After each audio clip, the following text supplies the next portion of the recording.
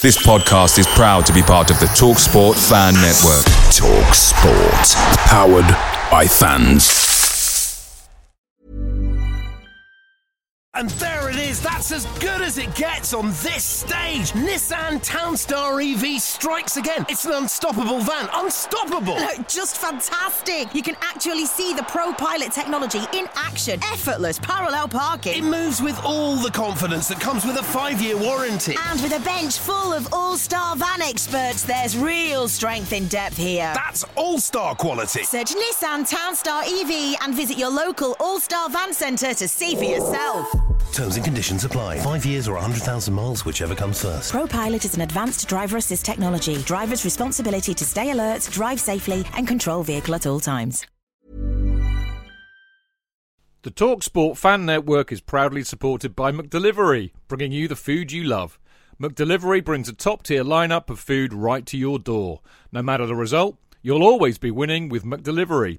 So, the only thing left to say is, you win? Order now on the McDonald's app, and you can also get rewards points delivered too, so that ordering today means some tasty rewards for tomorrow. Only via app at participating restaurants. 18 plus. Rewards registration required. Points only on menu items. Delivery fee and terms apply. See mcdonalds.com.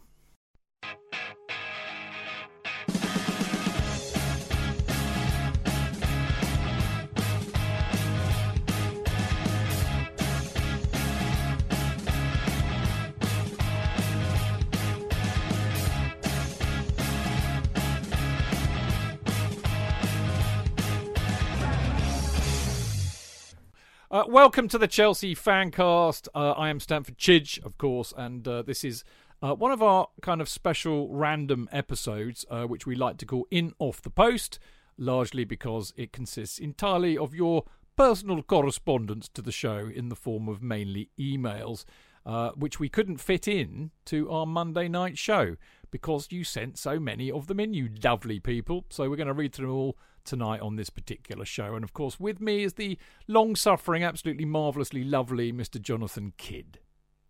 Great to be on the show. Thank you very much. Pleased that we're reading this sackful, this bagful of emails that came through. Thank you very much for writing it, everybody. Thank you. I think they broke the record this week. I mean, maybe it's because we had a break, didn't we, for the Cup, or the fact that we weren't in the Cup. But and yeah, I'm just astonished. I don't think we've ever had so many. But we are true to our word, JK. You send them in, we'll read them. You know, we'll read them. Absolutely. Yeah, you tee us up, we'll hit them out of the park. So there you go. So without further ado, we have email number 1 from Don Tabia. Dear old Don. Dearest Chidge and JK, he starts with, which I love. Thank you, Don, very much. +1, is that a young person's way of saying kudos? No. It's literally +1 if you read it. +1 on the 7:30 p.m. start. What would that make it? 8:30. That's right. Actually, so he wants it to be 8:30. I think you're right. I think he doesn't mean that, does he? He means... No, he means thumbs up. Yeah, he means does. Good on you. He does, doesn't he? I'm a dick. You're good on you. Yes, so I'll start it again. Dearest Chidge and JK, I love that, Don. Thank you for saying dearest. Repeated myself. I'll start it again. Don't make me laugh tonight. +1 on the 7:30 p.m. start. Much better for our. Oh God. I can't speak. Take 3. Dearest Chidge and JK. Oh, thank you, Don. Thank you. +1 on the 7:30 p.m. start. Much better for your digestion, not your indigestion, which I was going to say. Best, Don. Thank you. Short and sweet and to the point. Yes, much better. I've had a really nice scoff before coming on. Mind you, it was 8:30 tonight, wasn't it? So yeah, we started at 9. We've started at 9. And the first email is arguably the shortest email we've ever had. And we've had to do 3 takes. This bodes well for the other 21, doesn't it? Fucking hell. And by the way, he's making me laugh already. And I've slightly pulled an abductor muscle, and it hurts like hell every time I laugh. Abductor or adductor? It's an abductor, isn't it? It's adductor. Adductor. An abductor would be something you've been grabbing women off the street. Well, somebody's abducted my adductor. That's what's happened. Fucking hell! This is going to be one of those shows tonight, isn't it? Anyway, whatever. Right. Okay. Email number 2 is from a dear old friend of ours, the show's and mine, JP McCrate. JP's been listening since the year dot, and he says, "Oh, by the way, I should add, and this is important. You may remember." A few weeks ago, a gentleman called Andrew Douglas emailed in and was pissed off with the show.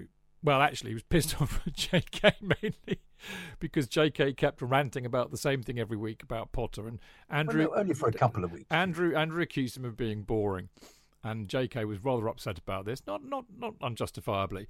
Now, as a consequence, the reason why we have so many emails tonight is that. And I think it's a beautiful thing, actually, that so many of you have written in to leap to Andrew's defence. And I'm going to read all of these out. Well, I'm not. JK and I are going to read them all out because you've written them in, so we read them out. But I want to preface this by saying that Andrew, and I think his email does appear also tonight as well, actually, but Andrew did write in afterwards and was mortified at everybody's reaction on the show. And absolutely agreed with JK that actually boring was the wrong use of word, and actually what he meant was irritating, which was perfect. Yes, which I agreed with. Yeah, yes. yeah, and I was irritating. I admit it. Yeah. And subsequently, I've written to Andrew. I think I certainly sent the email on to JK. I don't know if he's written him an email or not, but we've all kissed and made up, and there's no harm done. Everybody's cool. So I just wanted to preface that because I don't want Andrew to listen to this show and think, oh my God, they all hate me and everybody's writing in, thinking I'm a Gareth or whatever, because that's certainly not the case from our point of view. And you lot who wrote these emails in, lovely that it is that you have done so to stick up for JK. Andrew's more than apologised, not that he actually really needed to. So I just wanted to make that clear because I don't want this to be a shaming exercise for Andrew. So anyway, my speech is now over, and JP says, greetings and salutations. Read the email from Andrew Douglas. I just want to say, and not a criticism, but the warning of the show is real fans, real opinions. This is true to the show's ethos. You must take the rough with the smooth. I will say this again. I love you all, even if I don't agree. I don't listen to the show other than for its genuine fans' opinion, and I love it for that. Chidge, you have a second job as a chief negotiator if you ever needed a second job. I love you the more for it, and I love how you handled that. Also, thanks for having the honesty to read it out. It makes me love your show even more than I already did. My message to Andrew is, come back, Andrew. We love you, and we care you care. Just think of JK naked. It might help you out more in your distaste of his views. Then again, JK, just be you. Love you, mate. I don't always agree to what you may say, but I share your fanbite videos around to my fellow Chelsea mates who love you and your content. I can't imagine they think of you naked. Then again, hard to know what goes on behind closed doors. Maybe wrong choice of words. Up the Chels. Excellent. I'm trying to think what I could, if I was naked, well, you did it once, didn't you? In your the Castrol GTX. I had my 1973 red, white, and green scarf over my privates. Can you remember what you must have lost a bet with me to do that? Can you remember what it was? I did. I think it wasn't it betting that we'd win several trophies or something. Very probably, yeah. My usual optimistic self. Yes, I said if they won, well, perhaps it was the opposite. I can't remember, Chidge. Isn't that awful? The great moment of bearing the cock, because in fact it fell down, didn't it? Which is why it never went to air. Oh, indeed, why it never went to air. I saved the nation from that one. Yeah. Save the nation from your privates, mate. You wouldn't have been able to have seen it. It was like Well, I would have blown it up, obviously. Well, you had to have done hugely because you'd have to also. I think you had stage fright, JK. It was. I'm sure I did. I'm pleased to say it was like a small rodent in a thicket. Don't make me laugh. Don't make me laugh. It hurts. Anyway, email number 3, Philip Maguire. Jonathan, boring. You have to be kidding. And Philip is clever because he spelled kidding Kydding. Philip, result. Hello, chaps. Oh, what smashing opinionated yet informed chaps you be. My second time writing you with my first email. I like to think still your only email, sent from when I was working in Oman about 3 years ago. That's not to say my listening has been as lax as my writing. After hearing you read out, admirable to do so, by the way, the highly critical email on Jonathan, boring kid, in capital letters, I thought, oh, good, a Chelsea pod I don't know. Must give that a listen. Excellent. I've been a regular to Outer Cobham, but didn't know the other pod, but it was awful in comparison to your good selves. Jonathan is absolutely hilarious when he gets going. Yeah, I have to get going, you're right. But so refreshing, not boring, to hear some proper passionate heart-on-sleeve ranting. It's something which has been banned by those younger than us. Ooh, you can't say that with freedom of speech going out the window. Oh, yes, you, in brackets, fucking can. And oh, yes, Jonathan can. Keep up the brilliant work. I've just, in brackets, finally got on Patreon to support your and my cause. Kindly, Phil. Fabulous, Phil. Love it. Thank you so much. Thank you. Very funny. Very good.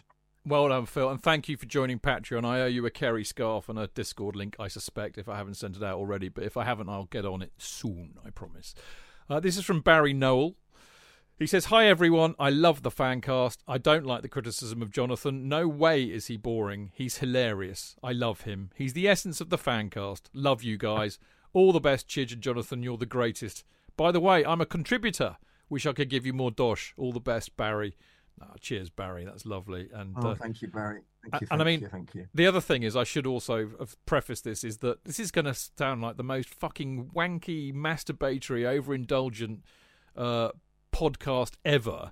For me and Jonathan just reading out these, emails eulogizing him and me and the show. But you wrote them. What are we supposed to do? That's my caveat. Anyway, the aforementioned Andrew Douglas now has his moment to shine, JK. FAO Jonathan Kidd. Dear Jonathan, thought I would drop you a quick line after hearing my email being read out on Monday's podcast. To be honest, although probably somewhat naive, when I wrote it, I didn't dream it would be read out. Well, what do you think was going to happen to it, Andrew? If it's any consolation, I was mortified and was squirming a bit as she'd read it out. I was prompted to write after listening to the show following the Palace game, and if you don't mind me saying, you had a bit of a rant about Potter and the team. Yes, I did. This followed a similar rant. Yes, I was being boring. Yep, the week before when Chidge was away. You mean you were misbehaving when I was away? Yeah, well, no, to be fair to me here, let's be fair to me. Dean didn't interrupt me. Dean just let me get on with it. True. And I kept thinking, when's he going to... I actually said to him, aren't you going to stop me? Dean was standing in. It was this, in addition to your score predictions for both the Palace and Liverpool games, that compelled me to contact the show. Yeah, but I was pissed off, Andrew. And honestly, Andrew, there are people yet to be discovered in the Amazon rainforest who know that you should never take any notice of JK's predictions ever. There's a reason. There's a reason why he sits near the bottom of our Prem Predictions League. That's all I'm saying. Absolutely. This season has been frustrating. Other than, of course, when I was little, I used to do my mother's pools. Did you really? And I remember getting 8.5 points one week. Wow. And my mother used to say, oh, Jonathan knows. I knew a bit more about football when I was about 8 or 9 because I knew all about the team. Anyway, the horror is you show me some of the pictures of some of the teams and I'll name all the players. Yeah, not Chelsea, not just Chelsea, other teams. You go, oh, God, that's stuck in there. Wow. Do you know what? I did this at Dad's service. There was a guy there who I got talking to, lovely bloke, who was an Ipswich fan. And he said, I'm not really much of a fan, but I remember them back in the day. And I was with my best mate, Simon, and we said, what, you mean when Bobby Robson and they won the UEFA Cup? And both Simon and I could name their bloody team. Yes. Frightening. But they were great. They were a great side. Yeah. They were great. Eric Mariner. Gates. Walk Gates. David Geddes. Yeah. John Walk. Yeah. Brilliant. Butcher. Terry Butcher. Mick Mills. Yeah. Paul Mariner. Good players. Yeah. Anyway. Kevin Beattie. Yes. Yes. Yeah, good side. Can't remember the goal. Trying to remember. Cooper? Yeah, I think you're right. Absolutely. Yeah. Anyway, it was in this addition to your score predictions, blah, blah, blah. Yeah, this season has been frustrating. No doubt I could see signs of improvement even in the Fulham game. Yes, I said that, though. I admitted it. I thought that Felix was very good. Yes, Trev and Cover were awful. Yeah, awful. But the form of Felix was encouraging. Yes, I said that. I truly believe that when Koulibaly equalised, we go on and win the game. We all know what happened next. Similarly, against Palace, I thought the overall performance attitude of the team was good. Thought Trev did okay at right back. I agree. I said that. Badiashile looked classy. Yes. Gallagher's you gave all. I've said that. Yeah. J5 and Ziyech had their best games for. It's exactly what I said. I said, he made an effort, J5. And Ziyech, indeed. Yes, Kepa made one or two good saves. So did their keeper. Overall, thought we deserved to win. Yes, I agree. But we still weren't. We're still not at a level that, Anyway. You're basically agreeing with each other here. Well, I'm agreeing with him because I said all of this. Yeah, but you're agreeing with each other. I wasn't being boring, though. No, I'm just talking about the game. I said all of this, Jim. Stop being defensive. I'm not. We're past that. We're past that. No, because you're saying that we're agreeing. I'm only agreeing with what I said. So yes. I'm actually defending myself in a positive way. Yes. And he's agreeing with what you said too. So anyway, go on. Yeah. Okay. Anyway. I think when you were discussing my mail, you said something like, I bet he doesn't even go to the matches or something similar. Did I say that? I apologize. Ooh. Yeah, I know. To a certain extent, you're correct. Ha, ha, ha, ha. But funnily enough, I was at the Palace game. Oh, ho, ho, ho, to see the club's tribute to the great Gianluca. These days, I'd consider myself a fan rather than a supporter. But to be fair in my email, I didn't acknowledge your commitment to the team, travelling home and away. Yes, you did say that. Yes. My dad first took me to the bridge in 1967. For the next 2 years, I was taken by the manager of a football team I played for in Tulse Hill. My parents immigrated to Perth in 1969. I returned to the UK in 1973. I then started going regularly, home and away from 1974 up until the early 90s. Since then, I've attended about 5 or 6 home games a season. Although not always there these days in body, my commitment to following the Blues is undiminished. Okay. Anyway, Jonathan, I wanted to apologize to you for using the word boring. Yeah, not only for the fact that using the same word 3 or 4 times in the one email wasn't particularly well written, also because it was the wrong word to use. Yeah, that's what I said. I should have found it irritating or annoying. Your input's never boring. Thank you. That's what I said at the time. I thought it was quite funny that he said boring in capital letters 4 times. I have 4 to be times. honest. Yes. Yeah. But I then said, no, just replace the word with irritating. Yeah. Anyway, I obviously didn't go through my threat to abandon the podcast. I'm clearly listening on Monday to hear my dreaded email being read out.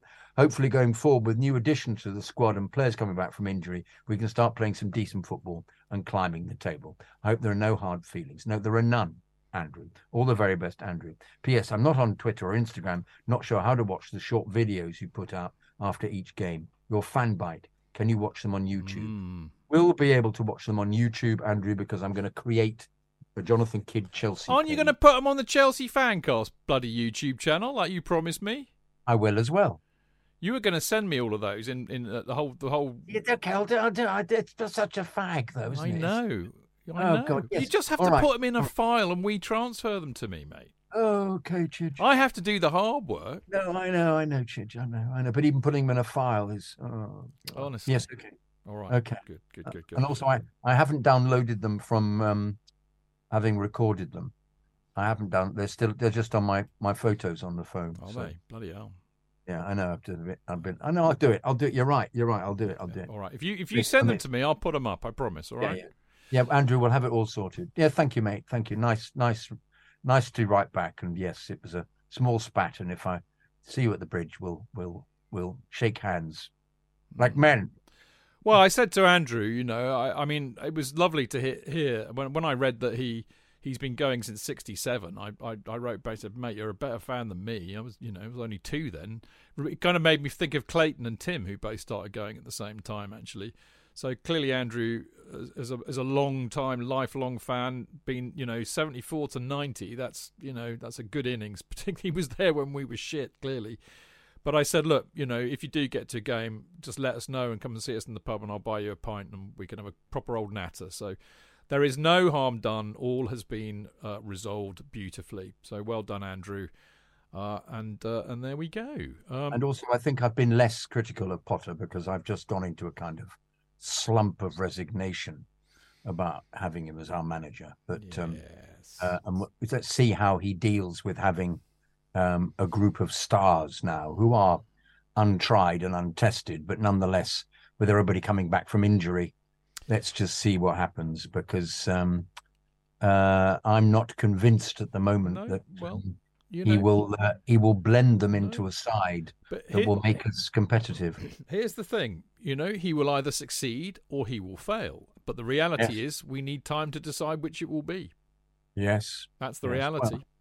Well, I question how long the owners are going to give him. Well, and that's not in our control. I mean, actually, it's an interesting thing. We were kind of talking about this before we went on air, but, I mean, is it resignation? Is it submitting to things? I mean, the reality is, and I think this is why I'm so, because I've come on, mate. I mean, I spent an entire year absolutely, I don't think you were on the show in those days. Remind me if you were or not, but 2013, when we had Benitez in charge, I lost my shit for a year.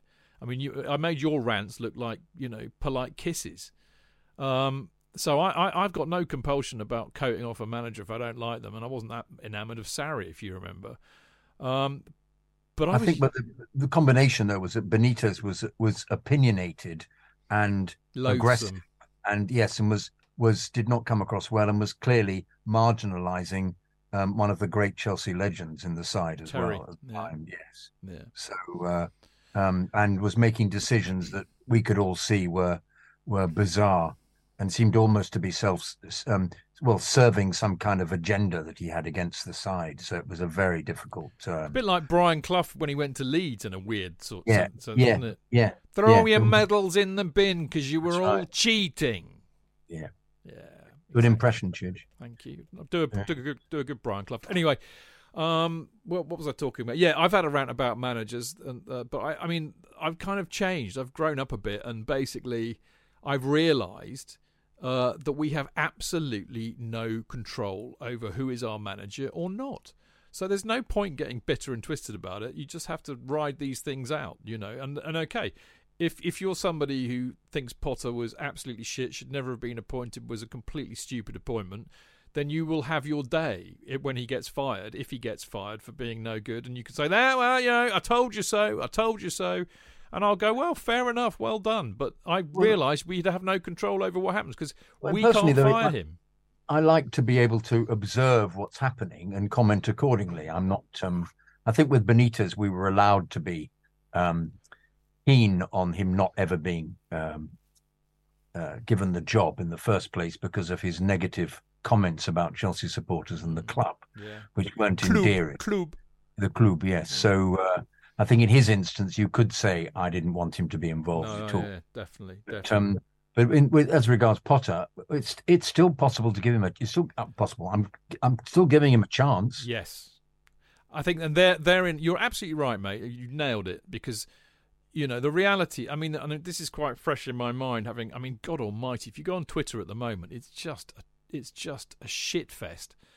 It's everywhere you look. It's a battle about Mason Mount and these wankers coming out of the woodwork, coating him off all the time. It's the most horrible I have ever seen it. My threshold of patience for it is about 10 minutes at the moment, which is why I'm not posting much. So this is kind of quite ripe at the moment. But the reality is we are Chelsea supporters. So we love the club. We get behind it. We back the players. We back the manager. Most of the time, I have to hasten to add. So I'm prepared to give him a chance, absolutely. But it's interesting, isn't it? Benitez, I never wanted to give a chance, actually. I was absolutely adamant about that. You and me both. I remember, I was not the only one who did this, but I had a chat with Steve Atkins at Cobham when there were rumours kicking around that AVB was going to... Wasn't it Goose? No, because they were going to bring Rafa in after AVB, I think. They were looking at him. And I remember having a chat with Steve Atkins saying, whatever you do, don't do it. It will end in tears. Nobody likes him. And he's shit as a manager anyway. And I think a lot of us who are quite close to the club had various conversations along those lines. So when the club hired him, it was like, fuck you, we know better. And I think that really rankled with a lot of us, particularly me, you know. Yes. So it was always bound to be a disaster. Anyway. I remember when Twitter posted that he was about to be appointed, I wrote back and said, this is shoddy journalism. Don't be ridiculous, as if Chelsea would ever appoint somebody who'd been so critical about the club. And lo and behold, and I wrote an apology. I wrote back, I'm so sorry. I didn't realise that the club would actually be this stupid. Yes, absolutely incapable of understanding the way the fans felt about him as a manager. Yeah, definitely. I mean, you know, it happens a lot in football, it has to be said, but, you know, that Brian Clough analogy is a pretty good one, I think. Anyway, this is from Anthony Grizzos, and he says, good evening, lads. It's me again from Down Under. I'm writing this email for JK because he said he liked my last email and wanted to hear more from people in Australia. It's as if you were just discovered as a country, isn't it? I'm writing this just after listening to the Liverpool v Chelsea review, and everything you guys have said are spot on. With all the recent purchases, personally, I don't think there will be room for the wingers that are currently at the club. Sterling, Pulisic and Ziyech, in my opinion, will be sold at the end of the season. And honestly, I don't think that they will be missed. If these new kids we have purchased live up to their hype and play to their best ability, we could be in for a good next couple of seasons. With the possibility of purchasing Felix in the summer and getting Nkunku, our forward line looks very, very dangerous. But let's not forget our solid defence. Reece, Badiashile, Silva, Fofana and Chilwell has to be, on paper, one of the best defences in the league. The only further purchases that we need is a creative midfielder who can score goals. But I think Mount could be that option because he has all of those abilities, but currently isn't being played in the correct position to show his technical abilities. Lastly, with all of the injuries that are coming back soon, am I crazy to think that we could challenge for the Champions League this season? World-class players out injured coming back soon may lead to us going on a good Champions League run if we are not playing for anything in the league. On paper, with all of our players fit, the only squads that are better than ours are City, Bayern and PSG. But PSG and Bayern play each other in the next round. If we can get past Dortmund with our injuries, I think we can seriously challenge. But I was doing some research and I think I know where our real problem lies. And I hate to say it, but I think I am the reason for our poor performances. That's a bit harsh, Anthony, but anyway, let's hear what you have to say. This year, in the Australian League, the team I go for, Melbourne Victory, are absolutely terrible this year after finishing third last year. Currently last place, playing terrible and utterly useless. Not to mention the current ban on supporters because of a pitch invasion that happened in one of our games, which ended in a supporter throwing a bucket full of sand at the opposition goalkeeper's head. Well, of course.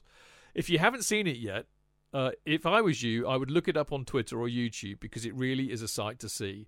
The cricket team that I go for in the Big Bash T20 competition, the Melbourne Stars, again, last place. A bunch of useless individuals playing cricket.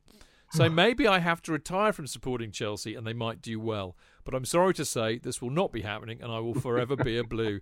Up the Chelsea. Anthony. Hilarious. Well done, mate. What do you think of that? I've been watching the Big Bash. Yeah? Yeah. Because I do my I like watching T20, and I'm also watching the South African one, which appears to have lots of English players not doing very well.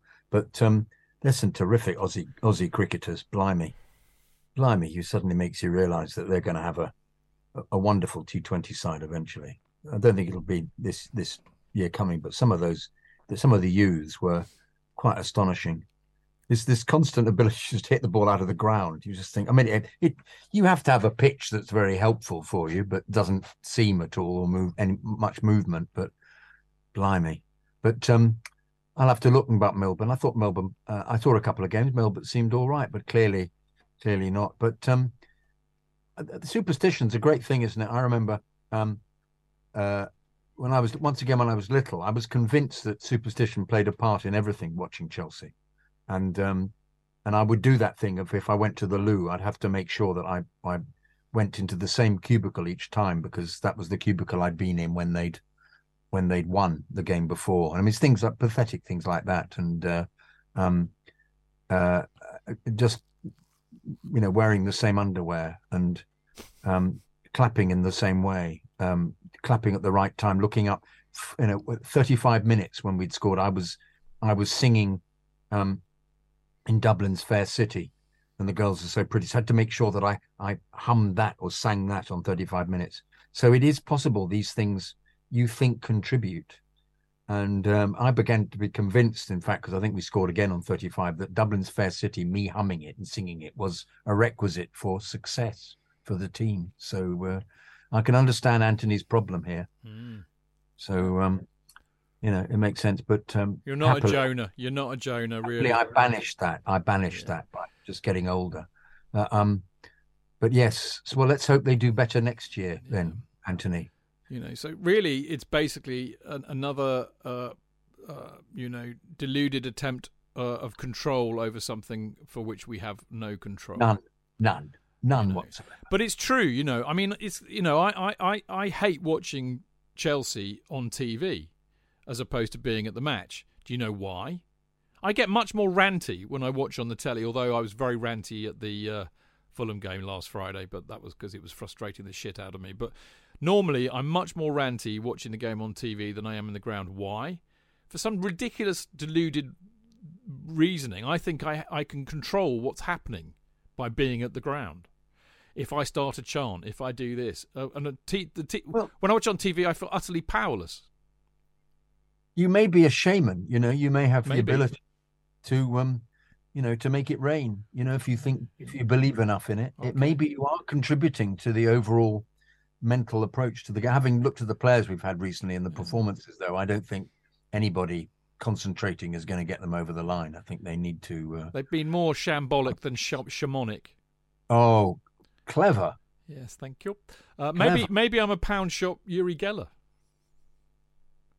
Does that mean you can bend coins? No, but he wasn't. He was always at FA Cup finals saying it was him that made them score the goal. Yes, he diverted it in mentally. Yeah, he'd said, yeah. There's always that theory you can suck the ball into the net, can't you? Oh, the Kop do that, don't they? Yeah. They suck the Cox ref to give them VAR decisions. I think it's the ref actually that they suck. Lovely. Okay, moving swiftly on. Jake Aldridge, not that Aldridge. Talking of Liverpool. Yes, number 7. Hi guys, hope you're all well. Like many, I'm sure, I was a little disturbed by the recent criticism aimed towards JK by one of your listeners. He is, of course, entitled to his opinion, but after hearing such utter bollocks, harsh. I strongly felt a distinct urge to express mine. I, on the contrary, Jake, you're so lovely, particularly enjoy the rants along with JK's uncut, undiluted, heartfelt, and often highly amusing opinions regarding all things Chelsea. In fact, nothing annoys me more than hearing fans be strangely optimistic and positive when the performances on the pitch have been so horrendous. Jake, the number of people who say to me, "You're right, Jonathan, you're right, they're shit."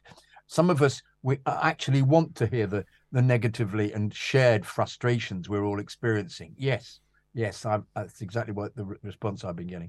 We are Chelsea after all, not Arsenal or Tottenham.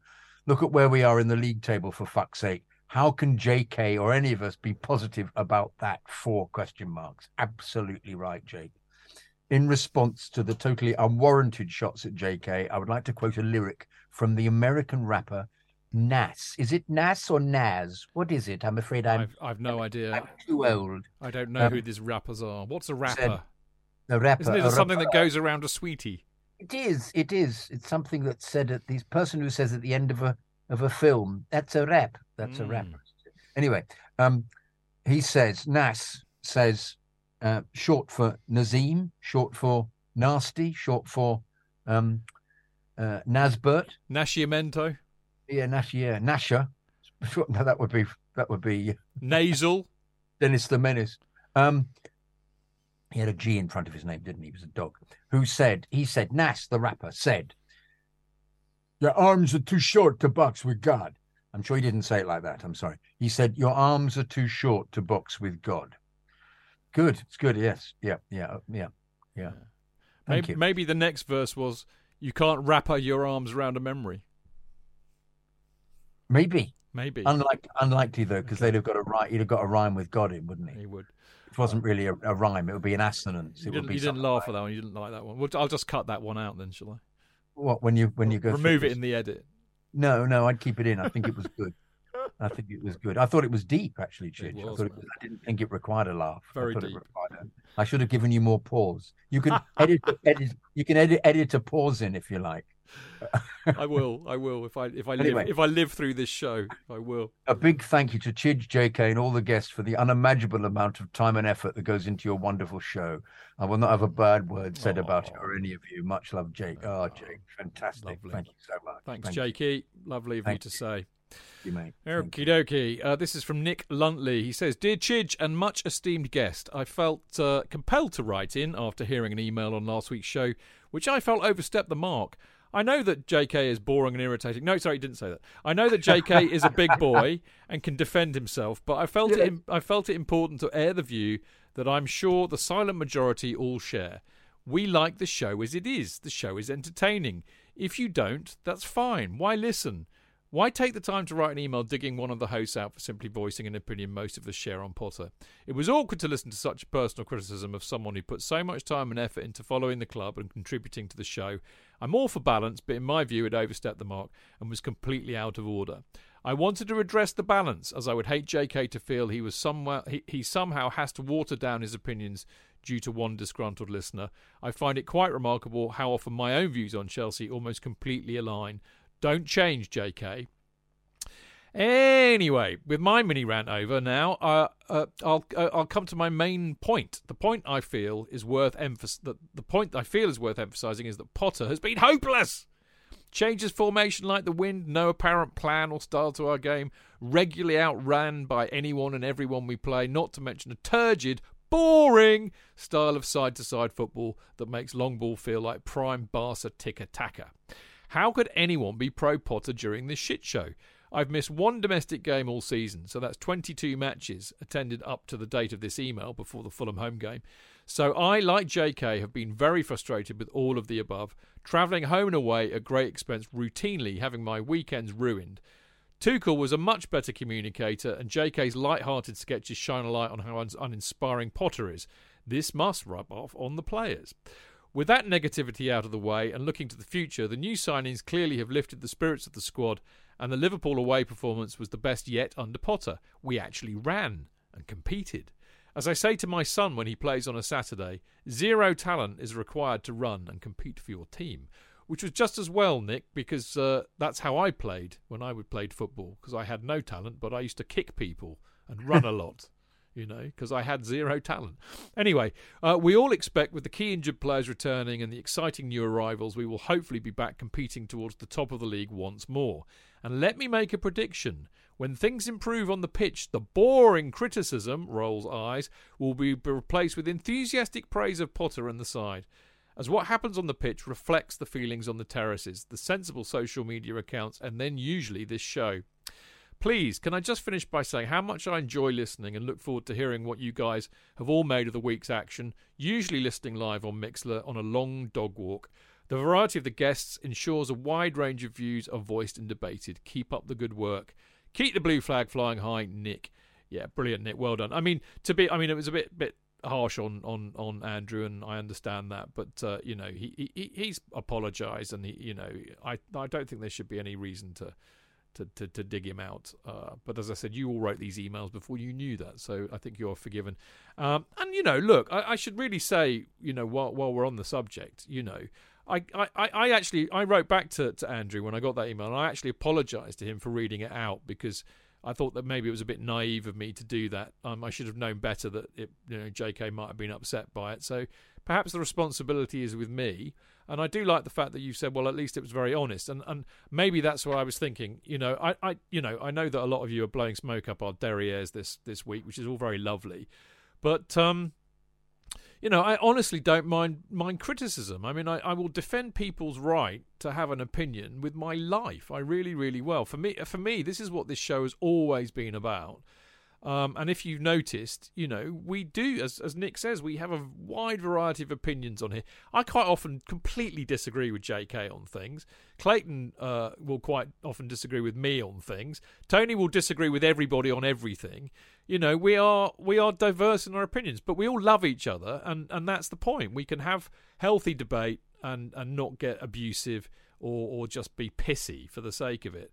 And that is very much in keeping with the ethos of the show, which was literally born out of the chats that we would have in the pub after games. And if you've ever been to a pub after a game, you will know how many ding-dongs you have with your mates saying, no, that's bollocks, mate, I don't agree with that. That's what this show is about. It's about opinions. And if people write in saying, you're all a bunch of wankers and talk rubbish, I will read it out because they're entitled to that opinion, and I will defend that forever until my last breath. So there you go. What do you think, JK? Would you concord with that? I agree completely. And I like the fact that, Nick, that you go to all the games. I think it's great. But I agree with you about that point about great expense having your weekends ruined is, and obviously TT was a much better communicator, but that it hasn't been really taken into account by lots of the people who criticize him, because my big thing is we pay good money to go and watch the team, and if the team don't seem to have a structure, that really should be taken into account, because it's our savings, and in times like these, you want to feel that somehow you hope your club's going to do okay, but the very fact that you've spent all this money on seeing something where you don't think the team is trying, or you don't think the manager has a structure, is very difficult to take, isn't it? So I kind of slightly agree, slightly disagree, because I mean, the bit I agree with is the one thing I cannot abide and will absolutely lose my shit on is if I think and detect that the players aren't putting it in, if they're not trying.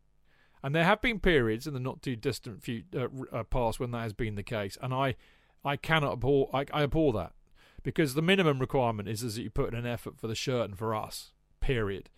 I don't subscribe to the view that because we pay money to go that it should be entertaining and that they should win and they should be brilliant, because there are no guarantees, and there is another side playing. Sometimes they play better than us. Sometimes our players just aren't good enough, and that's the way it is. You pays your money, you takes your choice. I mean, I go to the theatre. I don't expect it to be brilliant and be thoroughly entertained. I pay my money and I take my chance. Same at the cinema. I've been to films and I thought, that's a pile of shit. I wasted my money there, but you pays your money, you takes your chance. So I don't subscribe to that. But no, I absolutely agree. Minimum requirement, you put a bloody effort in. You play for us on the shirt and you put some effort in. If you don't do that, you can fuck off. I think what you're saying is that some of them are one-offs, but in this instance, if there's been a repeated series of performances, and it could be because they're not good enough, either Potter as a manager or the players as the players. Well, indeed, that's my point. Really. I mean, we've been around long enough to have, late 70s Chelsea, bless their hearts, we love them to pieces now. I've had chats with Gary Chivers about this, and he gets it. He said, we were shit. We weren't very good, but you bloody loved us still. We never used to understand it, but we loved you for it. And the few of us who attended loved it. Well, that's true. Less and less. The home. Well, that's true, isn't it? Well, there you go. People didn't pay their money and they took their choice. You know, that was very, very true. We covered that in the 50 years stuff, didn't we? Yeah. But I think we've been very lucky at Chelsea, because we've seen us win everything in the last 20 years, and I think we've got very used to that. And I'm not saying we've become entitled, but I can easily understand why we would. I had a chat with a Spurs fan the other week who's a friend of mine, and I said, why do you support Spurs? And he said, what do you mean? I said, well, why do you support a club that hasn't won a league title since 1962, hasn't won a trophy since 2008? Why do you support them? And he said, oh, yeah, okay. And he's like thinking about it. I said, I'll tell you why you support them. And he said, okay, go on then. I said, you support them in the hope that they might. That's what being a football supporter really is. Because you don't have a divine right to win anything at all. You can't expect it. You have to go in hope rather than expectation. And that's what defines being a supporter, I think. And you and I, JK, know what that is about, because we had to wait 27 years, 26 years. 27. Before Chelsea, having had some pretty good success by our terms in the late 60s, early 70s, and then it all went to shit. And I think for me, that's what defines the FA Cup as a great competition, because, I grew up with it. it's like a lottery. You never quite know what's going to happen. Is it your year? Will your team do it? And then they lose to bloody Leyton Orient or something, or Wigan. That's how it is. And I think we've kind of, in a funny old way, Chelsea have ruined the FA Cup for me, because we always used to get to the final or win it, and it's like, no, this is not reality. This is not reality. But it became reality. But the real reality is that there are no givens in football. It's about the hope. And it's also the hope that kills you, just to depress everybody. Absolutely. But that's what being a supporter is about, isn't it? Yeah. Totally right. I take my daughter, and I explain to her that I'm pleased that she's become a football supporter, because it was suddenly she fancied Mason Mount when she was not as much as me. And I've heard that about you, Chidge. I thought you were going to share that with the group. I've no shame, mate. No shame at all. But and I said, I'm pleased that you're coming when they're not doing very well, because it'll make when they start doing well all the better, because you're experiencing disappointment. You're experiencing what I experienced for a huge part of my Chelsea watching life. And I'm pleased that this is something you've decided to embrace. I said, and you have to understand that even Mason will not play as well as he used to. And I think you're seeing that at the moment. But I hope that you will carry on being a supporter of the club. And she actually uttered those terrible words. I said, if Mason gets transferred to Liverpool, what will you do? She said, I'll support Liverpool. I said, no, that's not what you do as a supporter. But I think she gets it, that I sort of think she needs to be brainwashed a bit more. But yes, so I'm treating these moments as good opportunities to teach her about life. So good. Let's do number 9, shall we? Good old Chris Castley. He says it's a long one. Be prepared, everyone. It's not a long one, Chris. It's not a long one. A long one is 3 pages, mate. This is a page. Anyway, here we go. Small writing. It is true. It is quite long, I suppose. No, it's not. Gents.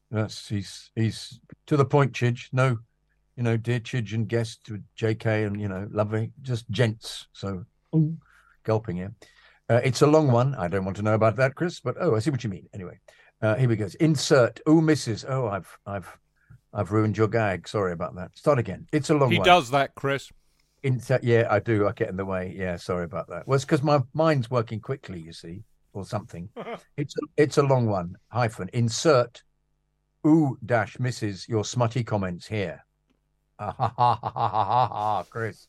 Anyway, superb Q&A with Mark Meehan on Friday night. I wasn't there, so it must have been superb. Having spotted Mark in the Shed Upper at the Palace match recently, interested to hear what he thinks of the Shed these days. I digress. As a club, we're clearly at a crossroads in terms of our development and the next steps. You guys are right to highlight that for many people. Roman is all they have known. For those of us old enough to remember, there was life before 2003, and there'll be life after as well.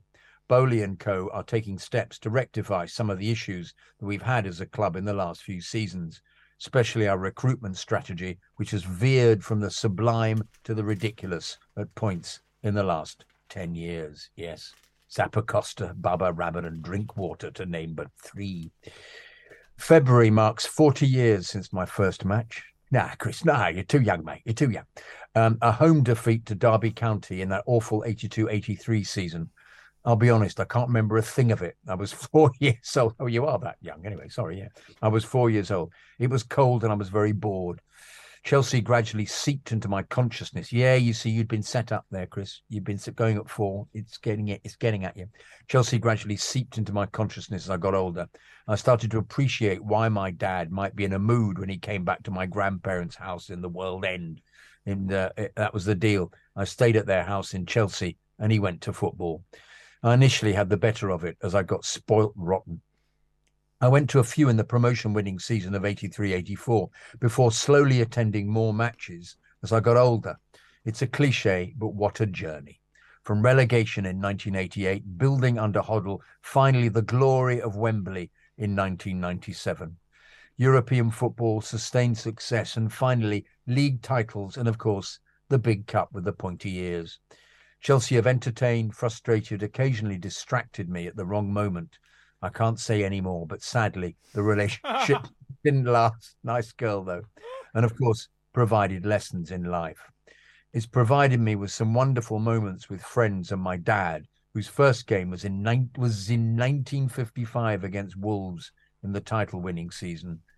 I also look fondly at my granddad's reaction to Chelsea winning the title back in 2005. His first game was in the 1920s, and despite hating Chelsea with a passion, he also loved them beyond measure. Oh, I've had several relationships with women like that, yes. It was a complicated affair that he never fully resolved in his lifetime. Moments after securing the title, he turned round to my dad, who was dancing in the lounge, and said very dryly, "Yeah, but it's not the FA Cup, is it?" No. I envy sometimes those fans who've only experienced the highs of the last 26 years. But now, with the recent passing of Luca Vialli, that time feels like another age, which in a way it is. On the other hand, being one of the few Chelsea fans at primary and secondary school in Maidstone was character forming. To everyone at Chelsea Football Club, thank you. Just learn to take a decent corner ever so often, or will be forgiven. Yes, Connor, the two he took hit the first man. What is the matter with them? And don't get me started. Set pieces. What is the matter with them? Anyway, great shout out for the sleep out, which hopefully will be in March. Yes, I've been seeing the trust have been advertising it. Very much looking forward to it this year after having done the last three great cause and shows. Chelsea and indeed football in a positive light. Keep up the good work and up the Chelsea. Chris Castley, shed upper, 44 years old and 2/3. Oh, mate, good email. Lovely, lovely, lovely. Beautiful email, that. Absolutely lovely. Yeah. And lovely emotional one about relatives with the team as well. That's great. Yeah. I mean, that's God. This is the thing. I look at people like you, Chris, in awe, who have got, relatives who, going back to the 20s, for God's sake, watching Chelsea. I mean, the club were only 15 years old plus. That's amazing. I'm rubbish compared to that. I'm rubbish compared to most of my chums on the fancast, which I freely admit. But that's it's rather beautiful, lovely. And the other thing is, I don't know quite how I'm going to do it, but I would actually quite like to come to the sleep out this year rather than sleep in the relative comfort of my garage, having been in front of a fire, reading great works of Chelsea literature whilst drinking scotch and smoking a cigar, because I miss out on all the fun. But I have a feeling that I'm going to have to do the other thing as well, so I might have to do it as a pre-record and skedaddled up to London for the weekend, because it'd be nice to meet people like you, because I don't think we've met, have we, Chris? So I'd love to meet you. It'd be lovely. So there you go. Righty-ho. Email number 10, Kevin Wright. Hi, Chidge, JK and guests. I'm writing this the morning after the transfer window closing. Now, J5 has gone to Arsenal. Do you think it would be a shrewd move by Graham Potter if he was to make Mason vice-captain? This would show he is valued by the club and maybe help with his current contract negotiations. Also, do you think the current ownership strategy is too risky with all these long contracts? It would be such a Chelsea thing to get stuck with players that just end up not being good enough and the club can't get rid of. I just can't see all of the incoming players making the grade. I would love to be proved wrong, but I don't think I will be. I would also like to say to JK, you are anything but boring. Keep up the good work, Kev. Really, really good questions, Kev. Those of you, you haven't heard it because I haven't put it up yet because I've got to do a massive cleaning up job on it. But when we did the Jason Cundy gig in the Troubadour, we asked about who should be the next Chelsea captain. And I said, should it be Reece James? And he said, no, Mason Mount for absolute certain. And he said that Reece James is quite an introvert, whereas Mason's much more of an extrovert and would make a better captain. So, yeah, I would agree with you. I think when Silva should be the captain, now in absentia, because Dave won't get many games, one would imagine. So, Dave, you could have a situation where Dave is the club captain and Silva is the on-pitch captain. But I would absolutely make Mason the vice-captain. I think he deserves it. And I think you want people who get the club. I know it sounds horrible and outdated and old-fashioned to some people, but, I think the culture of your football club is very, very important, and Mason gets it. So have him as vice-captain, and then maybe when Silva moves on, you make him the captain. I would have no problem with that. As for the long contracts, yeah, it's a really weird one, that, isn't it? I mean, Bowley and Co. are doing this for two reasons, I think. One is because that's what they did in baseball, and it worked for them there. Secondly, because it gets them around the FFP regulations. And thirdly, I think, because it enables them to lower the players' wages. If they're offering longevity of contract and security of contract, then they can possibly get them down by 50 to 100 grand on their salary. So I reckon they're doing it for that. But I agree with you, Kev. I think there is an inherent risk here because football is not like baseball. Agents have a huge amount of power. Agents don't make any money unless they move their players on. So, on the one hand, I suppose, the other thing about doing a long contract, I'm just about to contradict myself here, is that if an agent wants to move a player on and he's on a long contract, then the club who's buying him have to pay a shitload of money. So there is that. But yeah, you're right. If any of them are shit and we don't want to play them, we can't get rid of them for maybe 4 or 5 years. They could do a Bogard on us. So yeah, I think there's an inherent risk. So it'll be very interesting to see how it pans out. The reality is, Kev, we don't know. But I agree with you. I think there is a risk there. What say you, JK? I think the problem with some of the 18 and 19-year-olds is the number of times you see somebody with great potential at 18 and 19 and they don't then come up with the goods. They don't fulfill it. So it is a bit of a punt.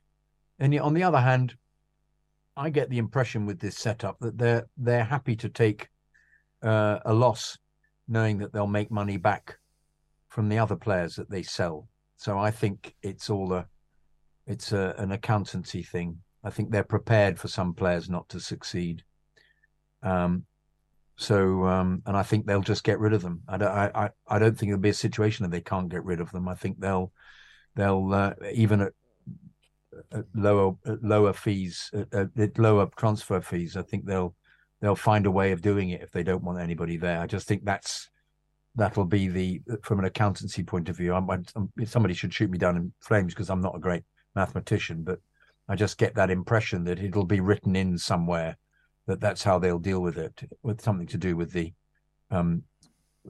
what would it be if somebody hasn't come up to their value? Perhaps that then gets written into the accounts at the end of the year or something. I don't, but I wouldn't see them.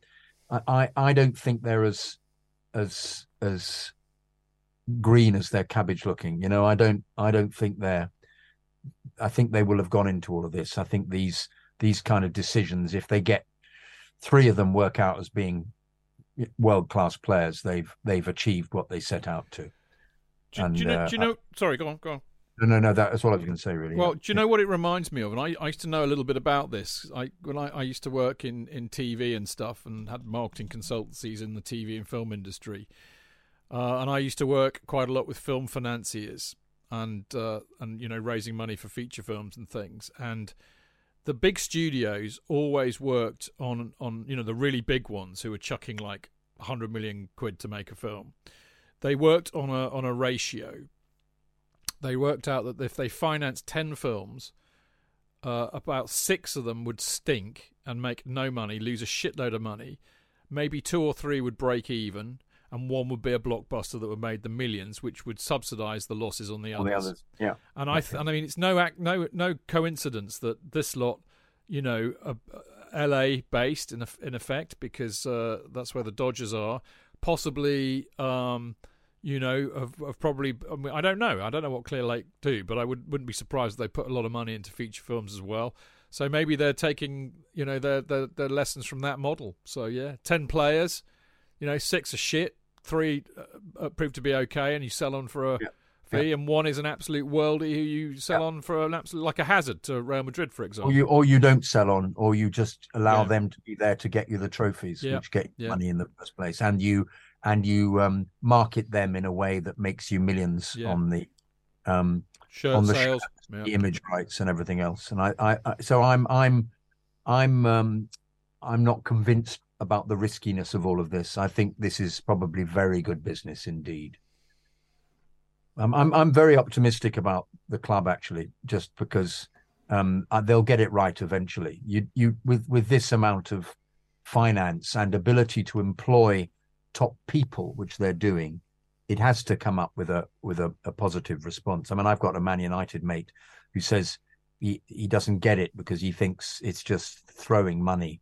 This word that everybody seems to be using, scattergun effect. But you just think, well, actually, I think they've chosen all these players quite carefully because their stats are enormous because of all the statisticians they've got. So I'm coming more and more around to the ultimate success of the club in a huge way, which was their aspiration when they took the club over. And yet, I don't think it'll be with this manager. But that's purely my initial reaction. And I'm as I keep saying, boringly and irritatingly, I really would prefer somebody who has more personality, just for the figurehead of the club. But does personality add anything to the bottom line, JK? No, from a financial point of view, but he has to be a good coach. But just for my joy of having Captain Kirk running the enterprise, I want the person in charge to be a little bit more Kirk, a little less Pickard. No, I like Pickard as well. So I think both. I think even an element of Janeway. Ooh. Hey, that's controversial. Yeah. I'm kind of with you on that. I'm on the business model side of it. I think that they are rather clever. And I tell you what this is just to pick up a slightly different thread from the one that you were talking about. I think what is hilarious is what you were saying, that all the pundits all frothing at the mouth, saying, "Oh, they don't know what you don't know what you're doing. It's all scattergun." I think that there's not an agenda, or not even a narrative in the media, but an absolute completely retarded misconception that everybody in the media seems to be under the illusion that Roman Abramovich is still in charge of this club. None of them have recognised that we are actually under a new ownership who are doing things differently. So, yeah, if this was Abramovich, you would probably say, yeah, this is scattergun and he's just buying another toy or something.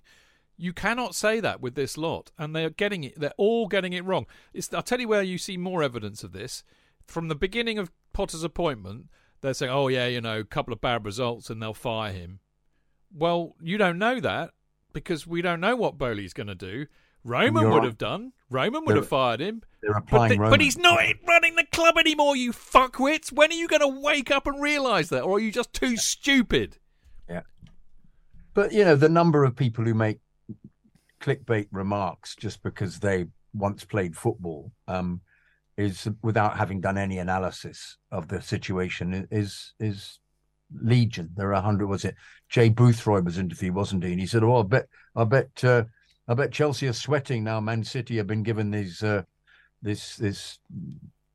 would-be possible points deductions and fines. Now, you don't know what they're going to do when they find out if there are irregularities. And the last time there were irregularities, they just paid a small fine and got away with it. So, or not even got away with it, just proved them wrong. So who knows what's going to happen? But the very fact that they're tying Chelsea in without any knowledge of the accountancy that's been going on is as if somehow they've just done it without thinking.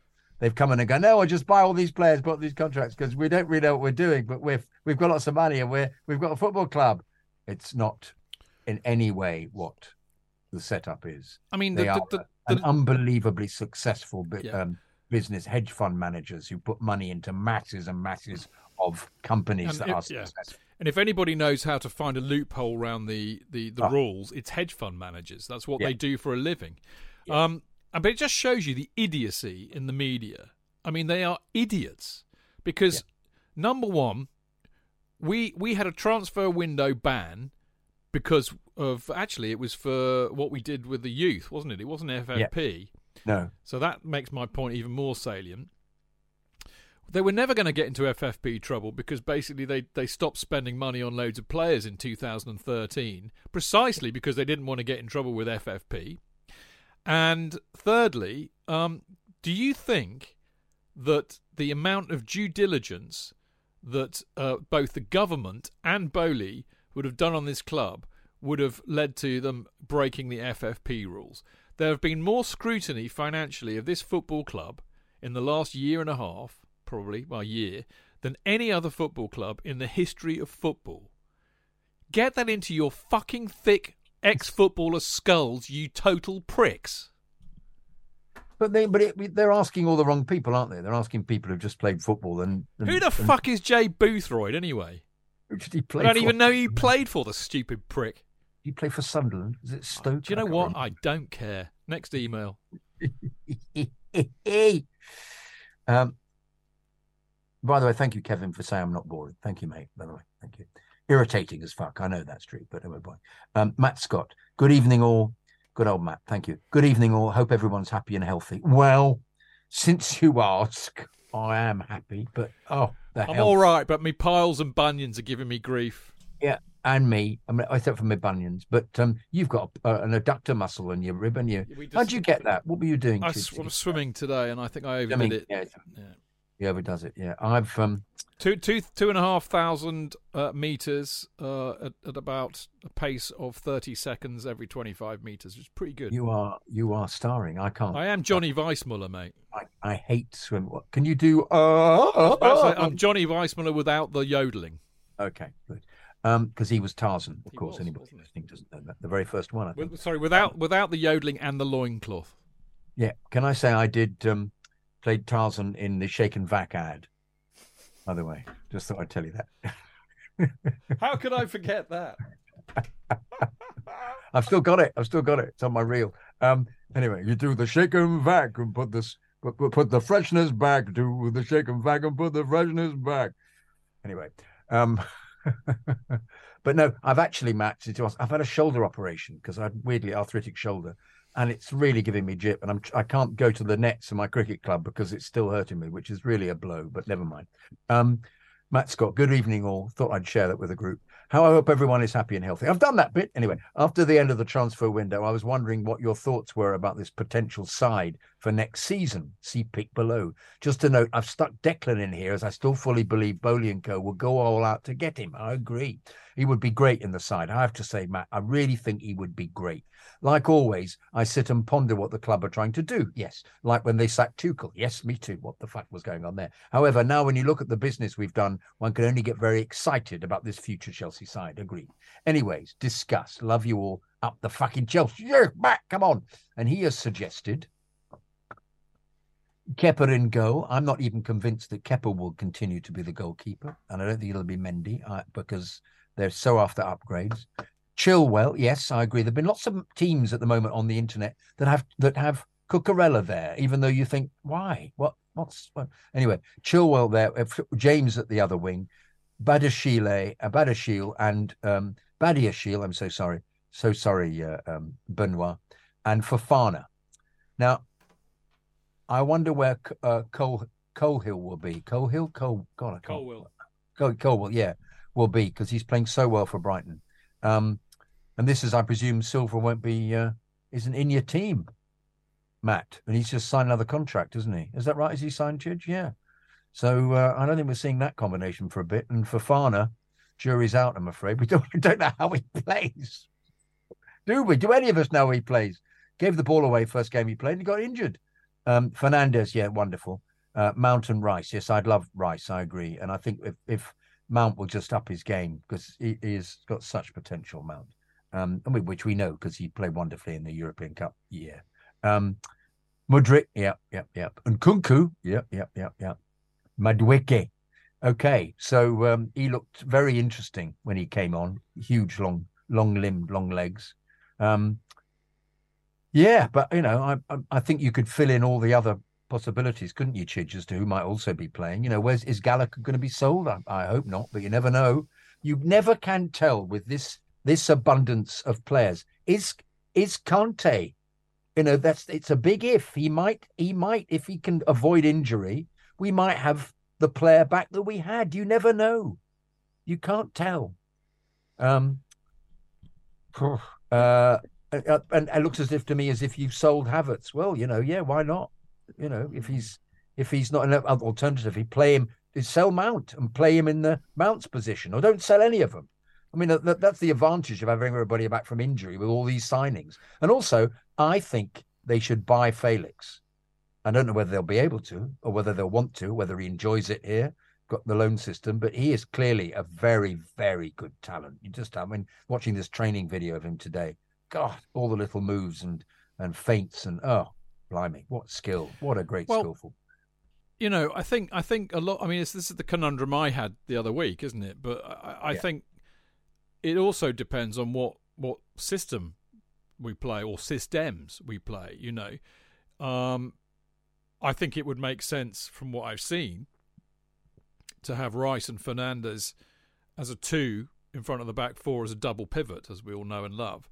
And if you're going to have a 2 and a double pivot, that means you're basically, I think, going to play at least 4-2-3-1,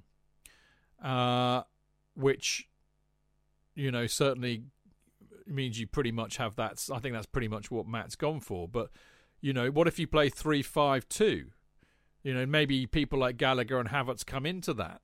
Maybe you're playing Chile and James as wing backs there. So that's the squad, isn't it then? Yeah.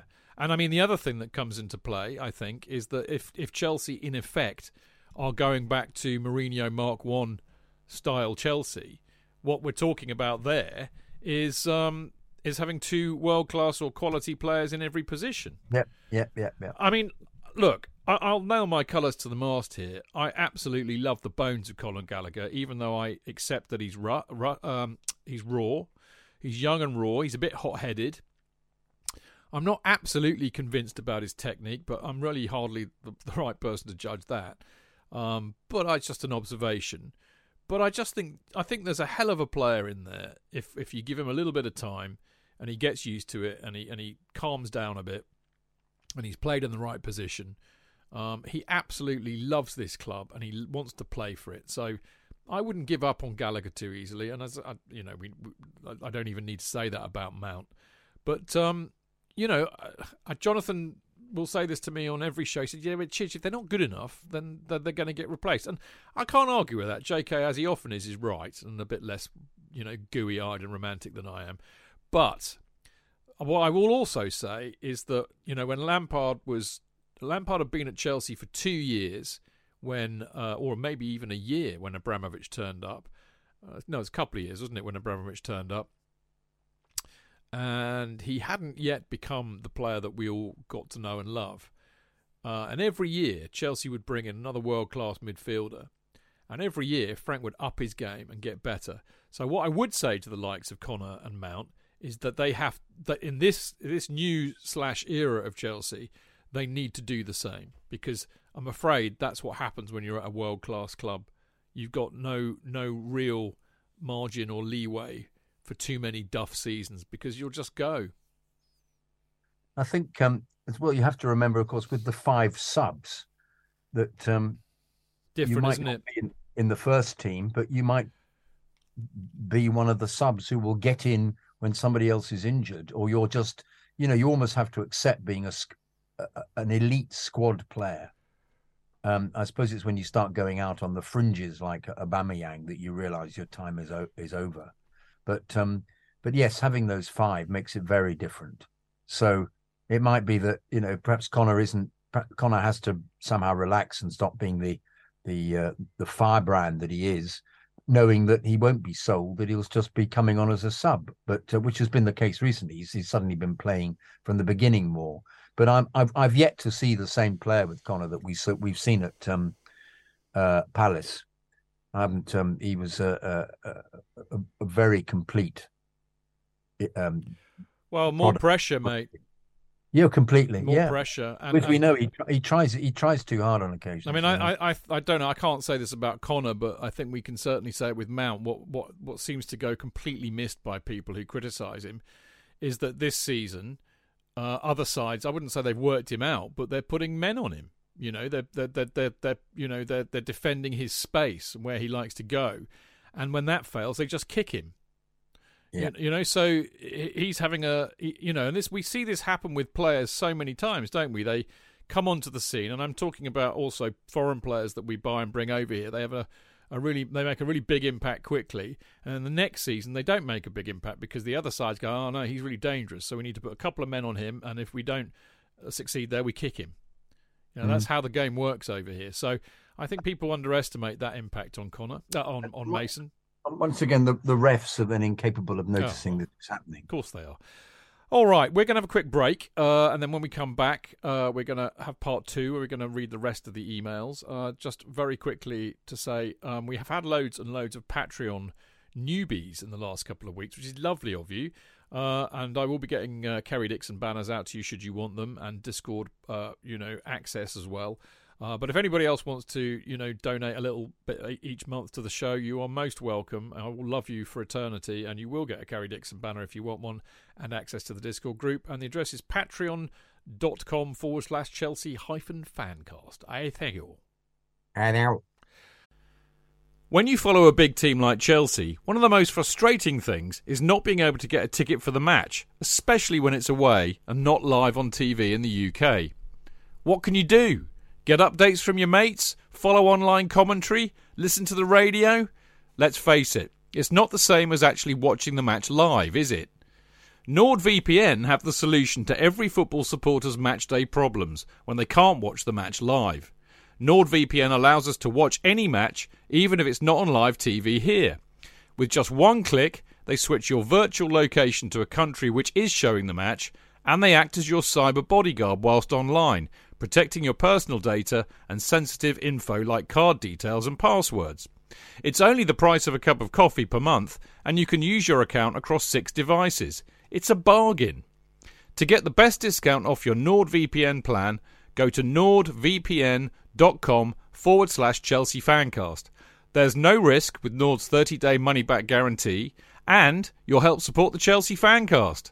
The link is in the podcast episode description box. Away days are great, but there's nothing quite like playing at home. The same goes for McDonald's. Maximise your home ground advantage with McDelivery. You in? Order now on the McDonald's app. At participating restaurants, 18 plus, serving times, delivery fee and terms apply. See mcdonalds.com.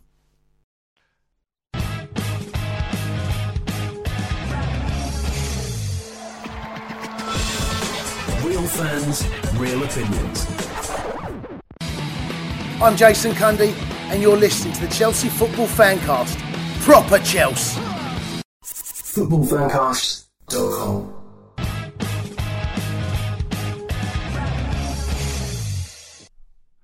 Welcome back to the Chelsea Fancast. I am, of course, Stamford Chidge, and you are listening to our slightly random, once-in-a-while show in Off the Post, where we basically catch up on all of your emails, and this week is no exception because we had a bumper crop, the record number of emails we've ever had, so we needed an entire show dedicated to the same. And of course, I'm joined by the absolutely delicious Jonathan Kidd.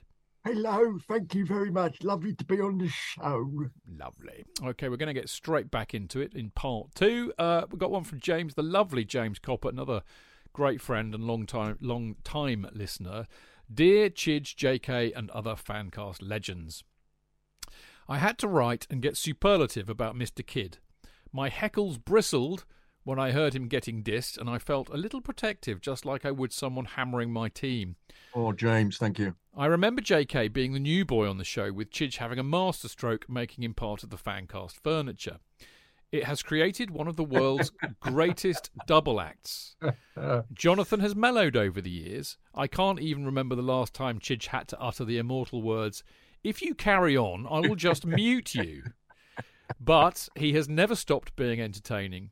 Rather than being boring, JK bursts with a passion, devotion and love for our club, which erupts from every pore of his body, and it always shows.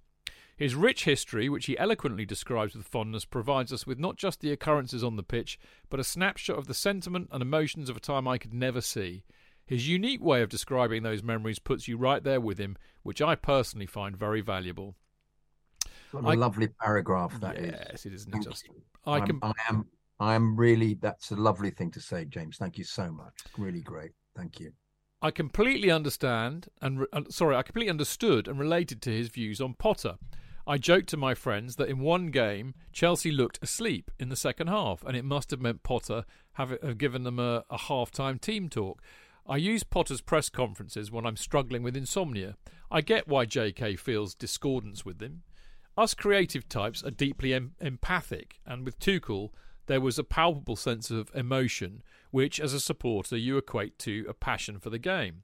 We want the managers to feel the roller coasters we do, and Potter may well do so, but he keeps it close to his chest. This then creates a disconnect. With Tuchel, it felt like he was Chelsea, while at the moment Potter feels like an employee of the club. Furthermore, Jonathan's second point I also understood. As a supporter who loves this club unconditionally, as you would a child, you can take losses and periods of hardship as long as you can identify a forward plan. I must admit that in recent games I've started to see that form, but previously, had someone asked me to provide an analysis or description of what makes a Potter's Chelsea, I couldn't honestly tell you. So again, there is a disconnect. If someone asked me if I back Potter, my answer was, I don't know, because I don't know what I'm backing. This has recently changed, and with these new signings, I'm sure we will start to see that. And if we do, I know JK will be the first to put his name in lights. There are some people that see football in a deeply cold and analytical way, and some of us who don't just see, but also feel football. JK is one of those people. So am I, and it's why I could relate to what he says, and why someone who doesn't feel it maybe couldn't. I don't think that's true of Andrew, to be fair. The beautiful thing about this show is the magic of it being like listening to a group of friends who love this club as much as you do, rant and rave with feelings and emotions. JK once almost killed me as I was eating while driving, and he made me laugh, and I started to choke. I can't tell you how many smiles you've brought me, how much laughter, how many times you verbalised and formulated my thoughts in ways that make sense. I know I've gushed many a time about what this show means to me, and others like me. My daughter is 11. She's heard this show playing in the house or car her entire life. I've reached another difficult time in life, having left a relationship, but like an old reliable friend, there is the Fancast in my inbox for me to look forward to and enjoy, no matter how hard a day has been. As you know, I asked Aggie, his daughter, who would she be more excited to meet when I took her to the bridge? Stamford Chidge or Mason Mount, her favourite player? And she said Chidge. Goodness me. There's a warmth and love to the Fancast that is like no other show out there. I'm one of many who is deeply indebted for the hours you put in and the reliable fix of happiness you inject into our lives each week. I hope that it is never not working for you and continues forever. Thank you, thank you, thank you, James.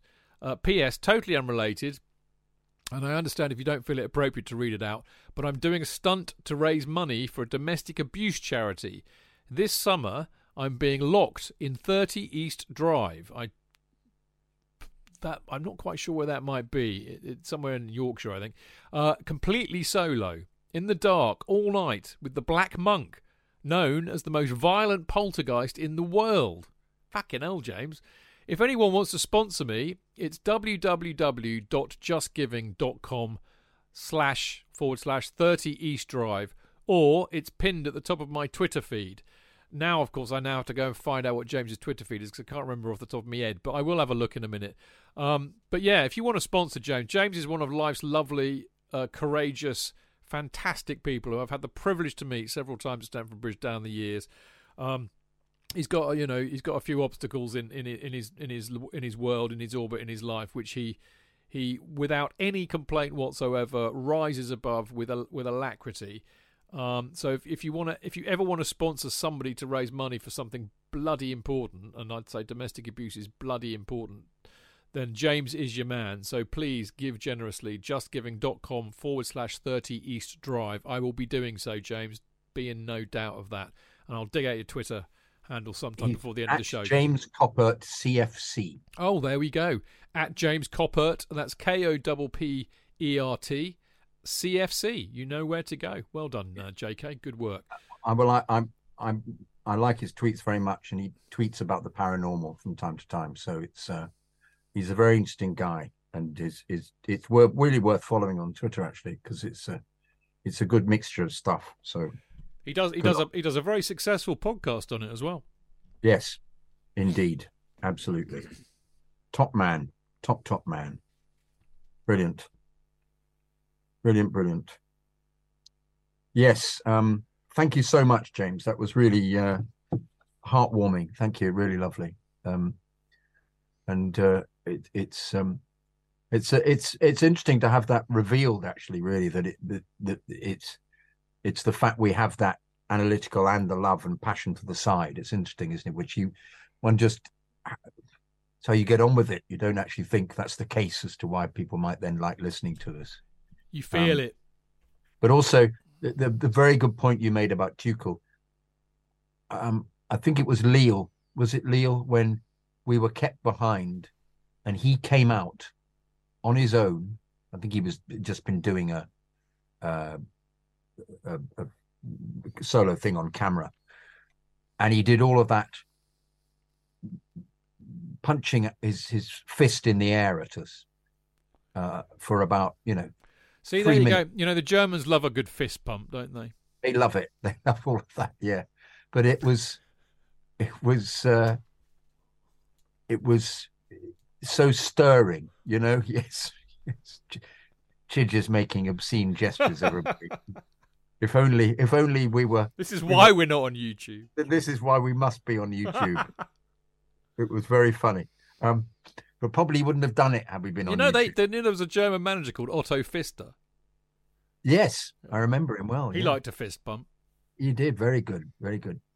Yes, pumping his fist. Yeah, everything. But it was that coming on, the kind of thing you might get a clap out of Graham Potter. I'm being unfair, but you cannot compare the two managers in the slightest. Just from it is what I keep saying. You need to have somebody in charge of the club who is a figurehead, who is a huge personality, because the club is an elite club. And I'm sorry, I can't. I suppose if the whole club becomes unbelievably successful, he will say, "I'm just the coach. I don't need to make these kind of remarks." And I will respect that for him saying that. And perhaps it's Bowley is the figurehead much more now. Perhaps we have to give in to that, which is in the case because we never had Abramovich as a figurehead, and Bruce Buck never said anything. So perhaps that's the case. Perhaps Potter just becomes an employee. Well, I think you've just hit on something hugely important, which I haven't thought of before, but you've made me think of. So bravo. We can't help Graham Potter's personality, and nor can Graham. And I've said it on this show many a times. I mean, this is who he is. This is the authentic version of Graham Potter. Do not change Graham Potter, because you would be worse being inauthentic, in my book, than being authentic. If you have no ego and not a huge personality, I have no problem with that. I personally like managers to have a personality, and I warm to them for the reasons that James and JK have both been saying. But we don't have that with Potter. Quite often managers are the leaders of the club. They are the people that you hear from nearly all the time. You don't hear from anybody else as much. That means if you have a manager whose personality is on the down low, then I wonder, you're right. Chelsea's not just an elite club. Chelsea has a big personality, you could say. I think it's incumbent upon the club to actually have somebody with a big personality leading it. And I'll tell you what, we're not getting that from Bowley and Egbadi. You never really hear them ever, apart from if it's some fucking American finance conference. Somebody needs to be leading this club. Somebody needs to be out there talking to the press, to the media, to us, via the press and the media. And that somebody needs to be a leader and have a big personality. Otherwise, the accusations will always be levelled that we're just a club run by a business consortium. Very good point. But you do think they still haven't appointed the director of football? Do you think it might be him? Maybe. He would have to do that. Maybe that. But yeah. Is it Michael Edwards or something, the Liverpool guy? Yes. We never heard from him when he was at Liverpool. No, he didn't. No. But then they've got Klopp, who's got a big personality. Yeah, that's true. That's right. They don't need to, because Klopp is an enormous personality. Yes. Pep's the same at City. Yes. Conte at Spurs. I think Arteta is becoming that at Arsenal, much as I loathe him, Captain Black. But, it's got to come from somewhere. You cannot lead in a vacuum. And I mean, if they're listening to this, take note of it. One of you has got to step up to the plate and lead this club and be the face of it. Yeah. Lesson over. JK, Gabriel Ewan, the lovely Gabriel. We saw him in the Q&A the other week. Indeed. Dear Chidge, JK, and gang. It's just me and Chidge, actually, Gabriel. So, hope this email finds you all well. Well, apart from my shoulder, my knees. As you may have discussed in this Monday pod already, that it's not a Monday pod, actually. It's Thursday, because we have to put more together in off the post. The team is always going to take time to gel before we actually take off. Look at Arsenal, how shit they were last season. Look where they are now. I'm still baffled at the amount of fans, quotation marks, who expect things to improve overnight. That was never the case, certainly unrealistic, but we're definitely heading towards the right direction. I'm hopeful Chelsea will be back soon. Patience is something a lot of newer Chelsea fans don't have, and some of the older ones a bit, Gabriel. It's about time they find the courage within themselves to get off FIFA and actually learn to be patient. That being said, the real reason I'm sending this mail, because we missed JK during the Q&A show. Oh, I couldn't ask him to do this bit live. Ever since Benoit Badiashile usurped Kalidou Koulibaly's starting spot, I've been tremendously impressed with his performance. He doesn't make mistakes, clean passing, win tons of headers, overall a very solid defender. At the age of 21, he still has so much room to grow, and I without a doubt think he should keep playing next to Silva for the foreseeable future. Last week, as I was pondering about what would be a good chant for him, this came across my mind. I just can't seem to get it off my head. This could turn to be an absolute tragedy, turn out to be tragic, so please bear with me. The chant I came up with is ever so simple. With the tune over there, but Dragostea Din J by Ozone. What? I've never heard of it. What? With the tune of the song Dragostea Din. I'm going to have to do research on this and have a listen to it while Chidge is reading out the next one. All right, then I'll have a go. But simply replace the lyrics to Badia, Badiou, Badashile, Badia Haha, and repeat. I'd like to hear JK singing this live, but it wasn't meant to be last week. Hence, if he would do it on this Monday show, that would be great. Okay, well, I'll prepare it and do it on Monday. All right, it's a deal. All right. Again, if it's either a banger or absolute melt, I feel that it's more shit than good. So there you go. Whatever.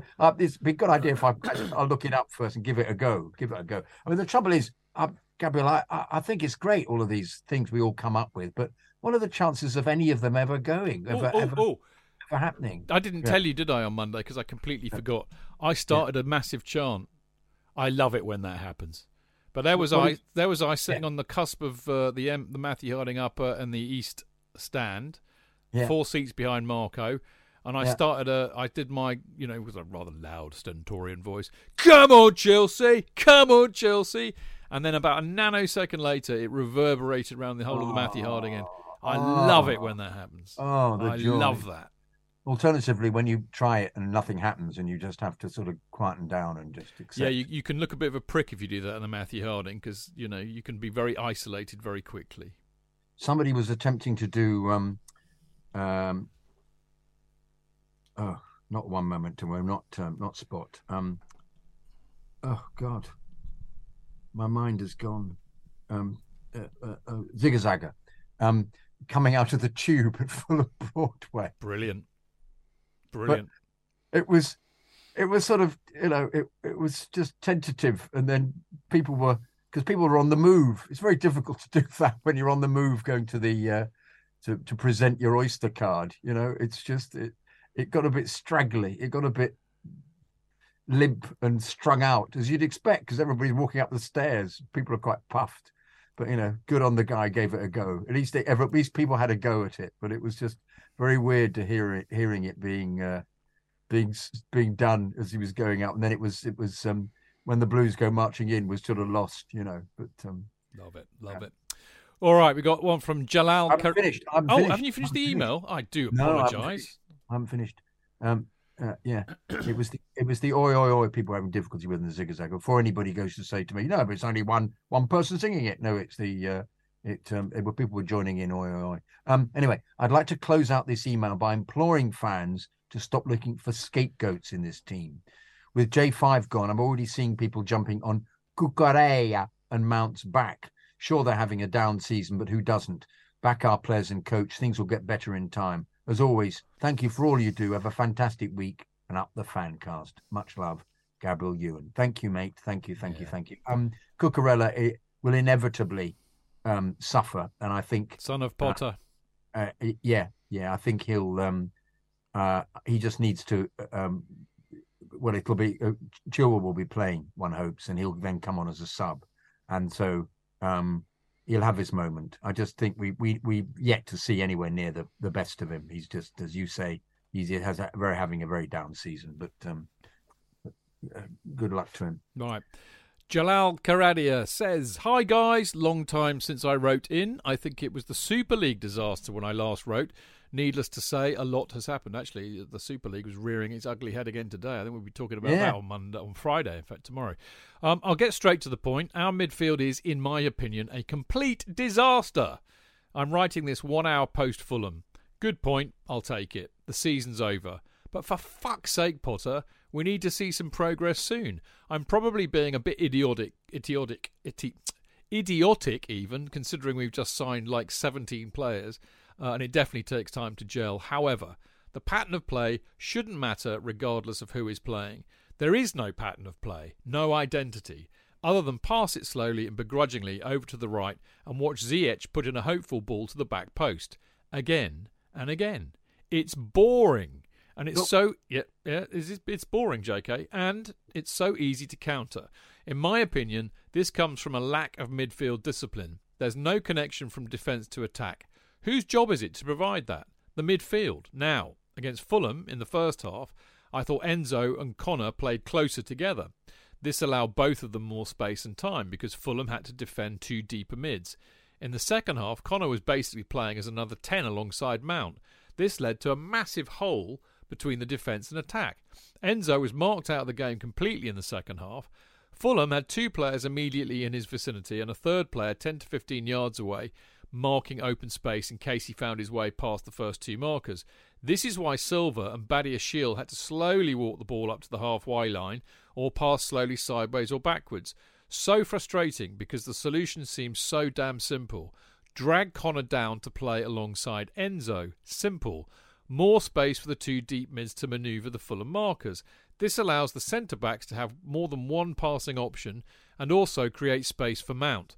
For 70% of the second half, Mount and Connor are sitting in each other's laps. What the fuck is going on? We basically played a formation of 5-0-5 in that second half. Connor needs to stick to doing one job. His energy and desire seem to be to his detriment, just as Mount and Kai's versatility is to their detriment. We need two deep midfielders to stay close to each other and hold their positions. Play fast and keep it simple. Enzo has an eye for a pass, so let him take the liberty of creating from deep. Connor has energy and can tackle and cover well. Do that. Stick to that task.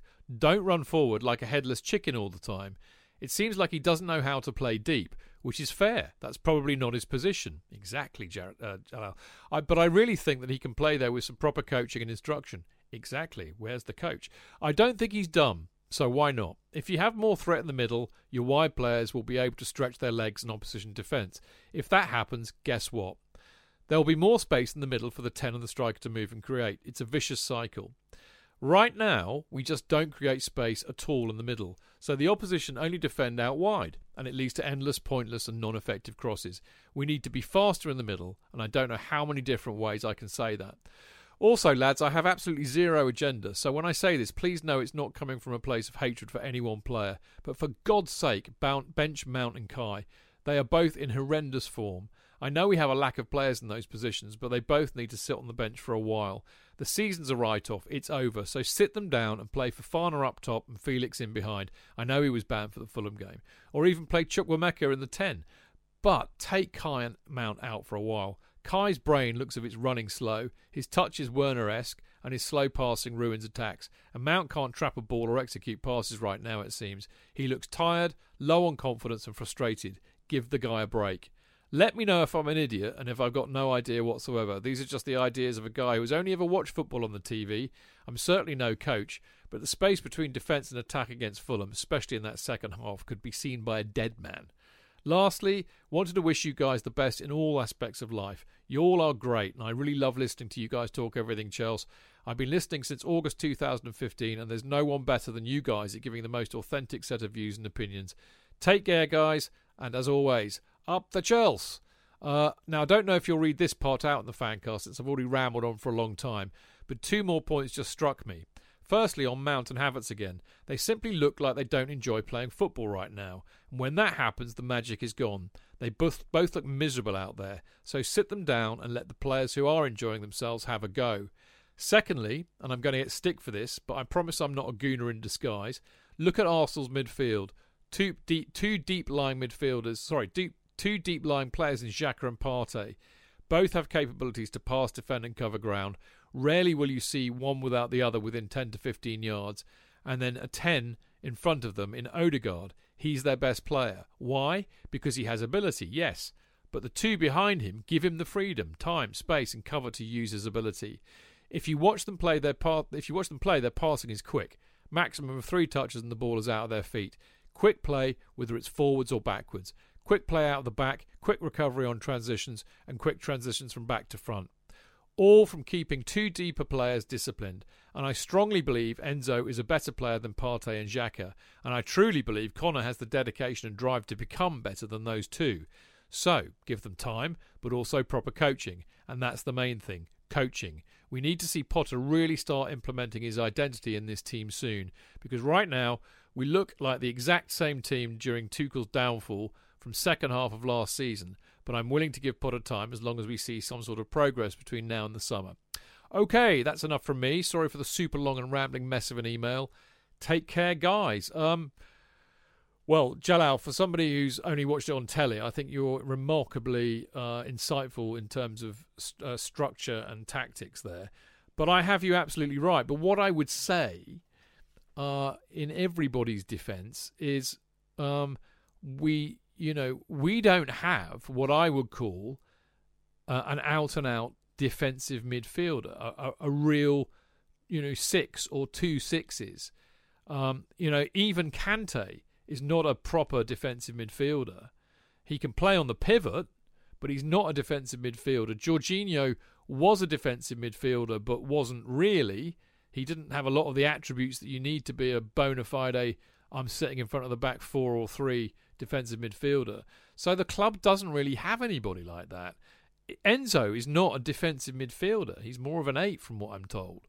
So I think half of the problem that we've got at the club is that we haven't really had a defensive midfielder, I would argue, since, correct me if I'm wrong, JK? Makaleli. Well, I was going to say Matic. Actually, I was going to be kind. True. Because before that you would have said Mikel, but I'll go for Matic, all right? And therein lies the problem. And I think this is exactly why we need Declan Rice. Because Declan Rice can play on his own as a 6, or he can play in a 2 with somebody who can pivot. Because, Rice has got a huge amount of athleticism, and he can also go forward. And he's played in central defence, so he's got a defensive head on his shoulders as well. And I think until we get a proper defensive midfielder, this is going to be a problem. We've got all these different types of midfielders who don't seem to be able to do the job that we need them to do. I mean, I know you mentioned Connor, and I absolutely agree with you. I mean, but was it Connor being ill-disciplined and just running around like a headless chicken and going forward all the time? Or was it Potter saying, Connor, we need a goal. We need you to go more forward more of the time. So this is the trouble. We don't know, do we? Because we never get told. But I don't think Connor is really the player to play on the pivot. I don't see it. Maybe I see Connor and Mount playing as 2 8s with Rice kind of behind and in between them, because I think Rice is good enough to play DM on his own. You don't have to. Where does Fernandes play then? Well, I mean, maybe Fernandes boots out Connor, but from my understanding about Connor is that he can play as an 8 or a 10. That's what I'm led to believe. That's where he's always played. Mount's always played as an 8. So this is. I think it's easy to sit here and stick the boot in on Pod, saying, "Oh, you don't know what you're fucking doing. You're playing all these players out of position." Maybe there's some truth to that, but I do think a lot of this is down to the personnel that he has, and I do think he's being forced into playing, round, square pegs in round holes. I mean, we all saw bloody Sterling playing wing back. So we are so not there yet, and I think we are still lacking some crucial personnel. And I think striker, arguably goalkeeper and definitely defensive midfielder are the holes. And I agree with you on Mountain Havertz. We said it on Monday that poor old Mace just needs to be taken out of the spotlight for a minute. I do believe he's form is temporary, class is permanent, but I think there comes a time when you just need to give somebody a break for their own good, because remember, he's still very young. And I think the problem with Mount, which I did say on Monday, so I don't mean to repeat myself, but I think for Mount, this is the first time in his entire career, as in since he joined Chelsea when he was 8, that he's had a stinker. And I mean, not that I'm talented in any way, shape or form, but I'm a psychotherapist, so I can understand it on one level. If you've always, every year, got better and better and better and had success upon success upon success, when you have a season when you don't and you can't, it really fucks with your head, because you don't know why and you don't know what to do to get back to what you had. So that's why I would take him out of the spotlight, because I think it's really tough for him at the moment, because he's probably in that place of, what do I do? Everybody says in football, work harder, work harder. He's working harder and it's still fucking up for him. So he needs to have a break, to have a reset, I think. That's the manager's default as well, because that's what he says in his press conferences when asked. He says, well, we just have to work harder. And you think, well, in some instances, I don't know if this is the case, because it's not having any effect. Sometimes you need a break. Absolutely. Yeah, exactly that. So I totally agree with you there, Jalal. What a cracking email, JK. Cracking. I love the bit about the analysis of the midfield was great, because I didn't spot that. Yeah. I suppose one must be nowadays much more analytical. We don't have the benefit of rewind when we're at the game. Hey, there is that aspect, of course. Or watching it again. Yes, that's very true. Absolutely right. You forget that aspect. I keep when I'm watching the game, I have to keep asking, who scored that? If it's the other way or whatever. Who made that pass or the goal? You see the chance, and you say, oh God, who was the first person who played that good pass at the beginning? Because you've forgotten that in the moment. It's gone through 3 other people, but you miss it. So. Anyway, who did he book then? That aspect.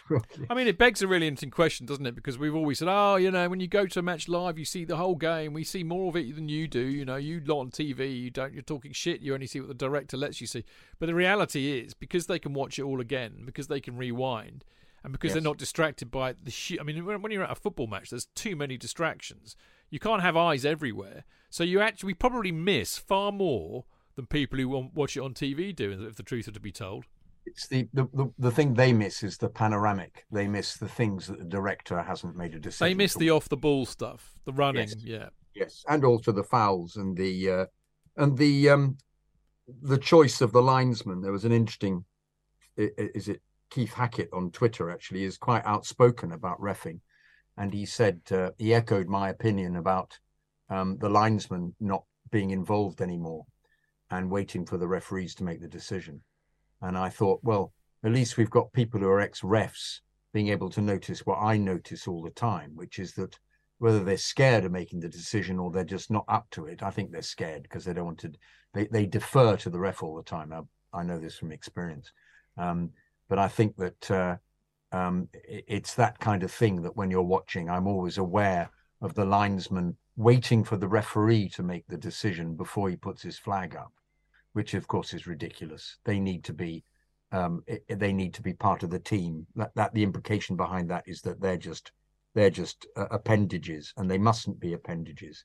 But it's that kind of thing, and also just the odd scuffle in the manager's area, or the odd moment of substitution or a player, something happening. But absolutely agree with you. On telly, you can rewind and look at things in a much more intimate way, whereas we get the corner of our eye vision to see things happening. But yes, it's a toss-up, isn't it? So anyway, email 15, Joshua Spa.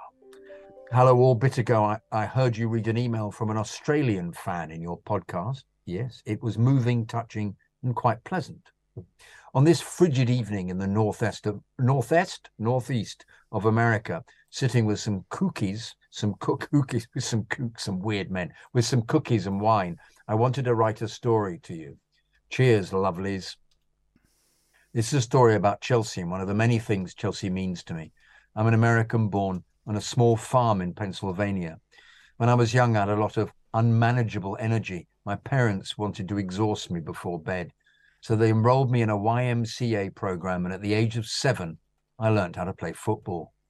Most summers, my parents sent me to camps with semi-pro players, along with counsellors, to put up with youth and that fuzz of energy. And I learned to love the game, the sport, and the strategy of football. I played up until college when I decided to take an academic turn, focus on studies. I couldn't afford college on my own, so I joined the Army National Guard to pay for tuition. During the summer, worked odds and end jobs to have some petty cash for the year. During my freshman year at college, or rather the summer of that year, a lovely Englishman from Harrogate came into the store I worked. He was a bit quirky at times, and some of my co-workers thought him odd. I soon learnt we shared similar taste in art and music, and being under 21, we'd grab coffee and exchange CDs and ideas. On my 21st birthday, he took me out to a brewery for a tour and some drinks, bought me a case of beer. After we plopped the case in the car trunk, we went to a bar. Lo and behold, Chelsea was on TV. He began to tell me all about his years in West London in the 70s doing construction and how he and his workmates enjoyed the matches at the bridge.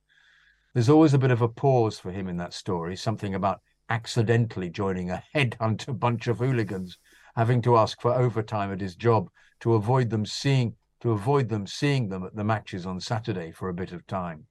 But thankfully, after some time, things cooled. He went back to the bridge and has been a lifelong fan since. I told him about my past playing football and reminisced I hadn't lost interest. I just never thought to watch a game, only to play it. Magic sparkles. I was 21 then, I'm now 38. This wonderful fellow is now 72. I moved away from Pennsylvania to Boston 10 years ago and last year to New Haven, Connecticut. Throughout my time knowing this chap, we've become incredibly good mates, calling each other a few minutes after a game, talking with the air of utter glitter and farts what our thoughts and impressions are. Whenever I drive down to Pennsylvania to see my family, I always try to set aside one solid day to watch a game with him and have a boozer. Have a pub. No, my family often wisecrack when I say something like, I can't come down until Chelsea play Man City or Spurs. Alas, that is all to my story. I love this good mate and miss our time apart. All the sweeter to have a few, too many sometimes, pints and watch Chelsea after months of not seeing each other. Our friendship, his enduring kindness and openness, and our shared love of Chelsea has become a piece of the puzzle in the broader puzzle of why I love this club so much. Thank you for your time, Mr. Chidge. Have a most wonderful day. Up the Chelsea. Joshua Sparr. Lovely story. Lovely story. What a lovely email. And that, my friends, is exactly what it is all about. You've captured it perfectly, Josh. Loved that email. This is from our dear old friend Philip Kenley. He says, I have to get this off my chest. I don't know why, but I'm hearing that in a Basil Fawlty voice. But I am. Anyway, I have to get this off my chest. It's almost like that from Monty Python, isn't it? I wish to register a complaint. This is a dead parrot. Anyway, I just thought, watching that, I think he means the Fulham game, that Potter is being set up as the patsy. It's ridiculous what we've done. This is not how you build something. Buying a load of expensive players and just expecting them to click. Too many pieces. However, what makes the job completely impossible is a huge squad, which is just way too big to manage effectively. Too many big-name players will miss out. It's a recipe for disaster. Then the club let Potter take the blame for us not being good enough. How else can it end? Says Philip in true EastEnder. It is, isn't it? Philip, that's genius email. I love that. What do you think, JK? Has he got a point? Nah. No, why not? I think he might have. I mean, it's almost unprecedented. It's almost. Why not? They're ruthless businessmen. Why not? You're the bloody conspiracy theorist. I thought you'd lap this up. Oh, I'd love it. I'd love it if they did that. I'd love to beat them, but I'd love it. I'd love it. But how long before this happens? Perhaps the summer. Perhaps that's what. I mean, they may not need to be the patsy if he just cocks it, but perhaps they know he's going to cock it. Is that what they're saying? I mean, one thing I will say, every single football pundit who knows their stuff, and even plenty of them who don't, and ex-players, have all said in unanimity that this is something that is incredibly difficult to manage, having that number of players in your club. And the reason they say that is that they know footballers. Footballers are walking egos. Every single footballer thinks that he's the best and that he should be starting. And only 11 can. Which means at any one time, if you've got 30 players, you've got like 15, nearly 20 players who are extremely fucked off. And what do fucked off entitled people do? Complain and come together as a clique. And well, they act out. And get the manager sacked. Yeah, but they act out. That's what they do. They create a stink. So, in other words, in order to keep the good ship Chelsea buoyant and happy, you have to be incredibly adept at management. And if you remember, certainly Jose Mourinho was, when in his first incarnation, less so in his second, but certainly in his first. Carlo Ancelotti was, because he's just Carlo. I mean, I remember I've talked to players like Kerry and Gary Chivers, and they've told me quite honestly that if the players on the bench that had been benched and you had taken their place would be actively wanting you to fuck up and do badly, because it meant that they would get their chance. So basically, players can be very, very selfish. They don't give a fuck about the team ethic. It's like, I want my chance, and if you fuck up, I'll get it. So it's a really hard thing to manage, for anybody. So if Potter is this great communicator and manager, we are about to find out. That's how I think it will end. I don't know, Phil. Why he's been employed, Chidge? Because he's maybe supposed to be a great manager. Yeah, maybe so. Perhaps he was part of the plan. If this has been the plan all along, he knows exactly what he's in for. He's been informed. Perhaps that's what they were after. They wanted somebody who would be capable of dealing with this. Because, once again, if Barbara Sharon is to be listened to, who is the record PR expert, record as in records, as in CDs, discs. She said it's a wonderful plan. We've got wonderful things happening. She said that early on, not giving the game away.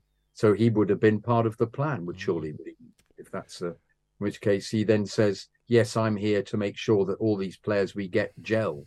But as you say, if they don't gel, it's not a question of being a patsy. It's a question of if it doesn't happen, he gets sacked anyway with a patsy. Bottom line is, Philip, we don't know how it's going to end, do we? We just don't know. That's the beauty of football, mate. Anyway, I hope you're well, mate. Lovely to hear from you, as always. Is this right, Wesley Feist? It is. Because the previous one, I've got two Joshua. Yeah, sorry. Yeah. That was my mistake. I corrected it for me. You corrected by doing it. Good. Wesley Feist. Hey, guys. Wesley from Vancouver, Canada. Haven't written in a while. Thank you all for what you do.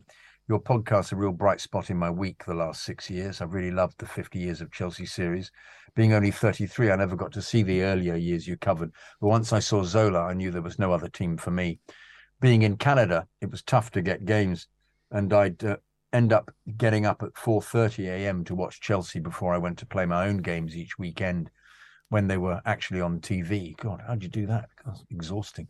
After going through a rough couple of years where I dove pretty hard into the bottle, didn't see a way out of it, I've been able to rediscover my youth through Chelsea again.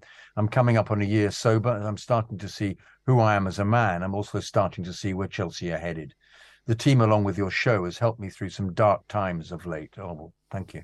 Though the results haven't been there, the community and shared enthusiasm for the club has been great for the most part.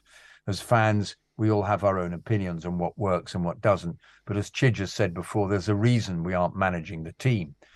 Health debate has been fun, but the toxicity of social media I've had to leave behind just for my own sanity. The online space truly brings out the worst in humanity. We're all fans of the same club. Be nice to actually support the club instead of attacking each other, when we really should put that on to Arsenal and Spurs fans. Absolutely agree, mate. Absolutely. Chidge is doing a thumbs up here. This is why we need to have this televised, because Chidge's activity behind the mic, guys, if you only knew, he's now being a kind of fish. What is he now? And he's now flying. And God, he's now taking his clothes off. Oh my God! Oh, he's put them back on again. Anyway, on to the football. Firstly, I've seen this club going downhill for 4 to 5 years, in my personal opinion. We stopped buying the best players. Absolutely my point. Absolutely. You see somebody, Felix comes in, you think he's the kind of player we always used to buy. Stopped buying the best players, started buying stopgaps and systems players for the managers who are in charge. As the current squad shows, it's clearly made up of the vision of 4 different managers, none of whom lasted long enough to actually see if it worked. We were desperately in need of a full overhaul. I, for one, am happy to see ownership back a manager even after poor results. It hurts to see, but it's something we've all been screaming for since 2007. They've been improving, and a 0-0 draw against Fulham is not what anyone wanted, but 3 clean sheets in a row is a big improvement than leaking goals at the back. Benoit and Enzo look the part. Madueke is raw, but looks an upgrade on Ziyech, I agree. David Fofana is minimal playing time, has shown shades of being a special player. Mudryk, though, had a very poor game there, seems to be something special. Jonathan said a couple of weeks ago he couldn't remember the last time we brought in players who were better than who we had. Absolutely right, I did, yeah. Looks like we finally did, yeah. Enzo over Jorginho, Madueke over Ziyech, Benoit over Koulibaly. Which is a shame, isn't it? Because both... Jorginho had his moments, obviously, as we've said, and Ziyech, we thought would be a better player. We really did, having seen him be so wonderful for Ajax. And Koulibaly is supposed to be past it, one of the best players in the world, but clearly can't deal with the Premier League. The future looks bright, though we all want to win now because this is what we're accustomed to after years of our last ownership. The squad had grown stale, was not going to compete for a title in the state it was before the takeover. The team needs until the end of the season to gel and come together. And next year, with this current squad, a title and silverware is definitely possible, no matter who the manager is. Interesting point. Mount and Gallagher, though I love them, once seeing Enzo, Benoit and Felix play, do not look to be at the same level technically. And as much as it pains me, they may not be good enough. Very good point, Wesley, but I think we discussed it. I think they may be good enough. It just be they're not being played in the right way at the moment. And Mace is spent in some way. I think Mason's without doubt good enough technically because we've seen it before. We've seen it before. I said earlier in the show, I've got doubts about Connor technically. Yeah, I agree. Just my humble opinion on the current state of our wonderful club. Keep up the great work. Excellent mail. Thanks, Wesley. Really terrific. Yeah, Thank lovely. You so Lovely. And I'm sorry to hear about your troubles, but I'm more delighted to hear about the fact that you've battled your way through them, which is no mean feat. So keep up the sobriety. Yeah. Good on you, mate. Brilliant. Yeah, well done. Superb. Okay. So speaking as somebody who had to stop drinking for nearly a year because my liver was in a very parlous state, I think it's not easy, so well done. George Spencer, the lovely George, and I owe George a stonking apology. I really do. Ooh. Dear Chidgey, JK, and guest. Who is the guest tonight? My invisible friend. It is, isn't it? Yes. Humphrey. Desmond, my dog. Is it Desmond? I thought it was Humphrey. No, Desmond dog. Okay. Well, that was a bit of a damp squib. A 0-0 draw against Fulham, not helped by playing Havertz and Mount again. What was it Einstein said about doing the same thing over and over again and expecting different results? It's the pathway to insanity. Anyway, however, it's not all bad. Enzo Fernandez looks like the real deal and worth every penny, despite what Danny Murphy might say. And he's a fine one to talk, given that when he was 21, he was playing for Crewe Alexandra. Exactly. People are comparing him to Casemiro, but unlike Casemiro, he doesn't seem to have the urge to grab opposing players around the neck. Furthermore, we have boiled so much piss that it looks like there could be a national shortage of whichever beer you want to take pot shots at. Liverpool went down 3-0 at Wolves, and Winchester City came back from 2-0 down at half-time to grab a point at home to Merthyr Town. I am not fully convinced about Graham Potter just yet, especially if the rumour about David Fofana going on loan to Galatasaray is true. But I think we do need time to give him time. I think that we do need to give him time. On the subject of Potter, I cannot understand why JK wasn't offered a voice acting role in the Hogwarts Legacy video game. Me neither. Absolutely agree. Don't know what that's all about. Blimey. Well, you know, I thought you. You always used to do that. No, this is the new one. You got the old Spanish No, Archer. I wasn't. My agent did bugger all about it. It just came out, and I thought, wasn't I up for that? No. For goodness' sake, I played so many bloody characters in it. Not good. Anyway, until next time, up the Chels, George Spencer. George, oh my God, huge apology coming. I did say to you, didn't I, that I would come and see you for the Winchester City game on the 4th of February when they were at home, and they did in fact beat Merthyr Town 2-0. Do you know what? I was shattered last week, and I got up and I got embroiled in loads of admin stuff that I had to do, like my invoicing and all sorts of other shit that I don't get time to do in the week. And I was also going up to London on the Sunday to do the book signing with the Come Along and Sing This Song boys. And do you know what? I clean forgot. I am a dickhead of the highest proportions. I'm so sorry. And I know that games at home of Winchester are few and far to come by. If I don't make it this season, I'll tell you what, George, I will promise you, come to Winchester anyway and we'll have a beer. I would love to see you for a beer, even if it doesn't involve a game. So I'm really sorry, George. I am feeling very much in the doghouse. Next. Stephen Osborne.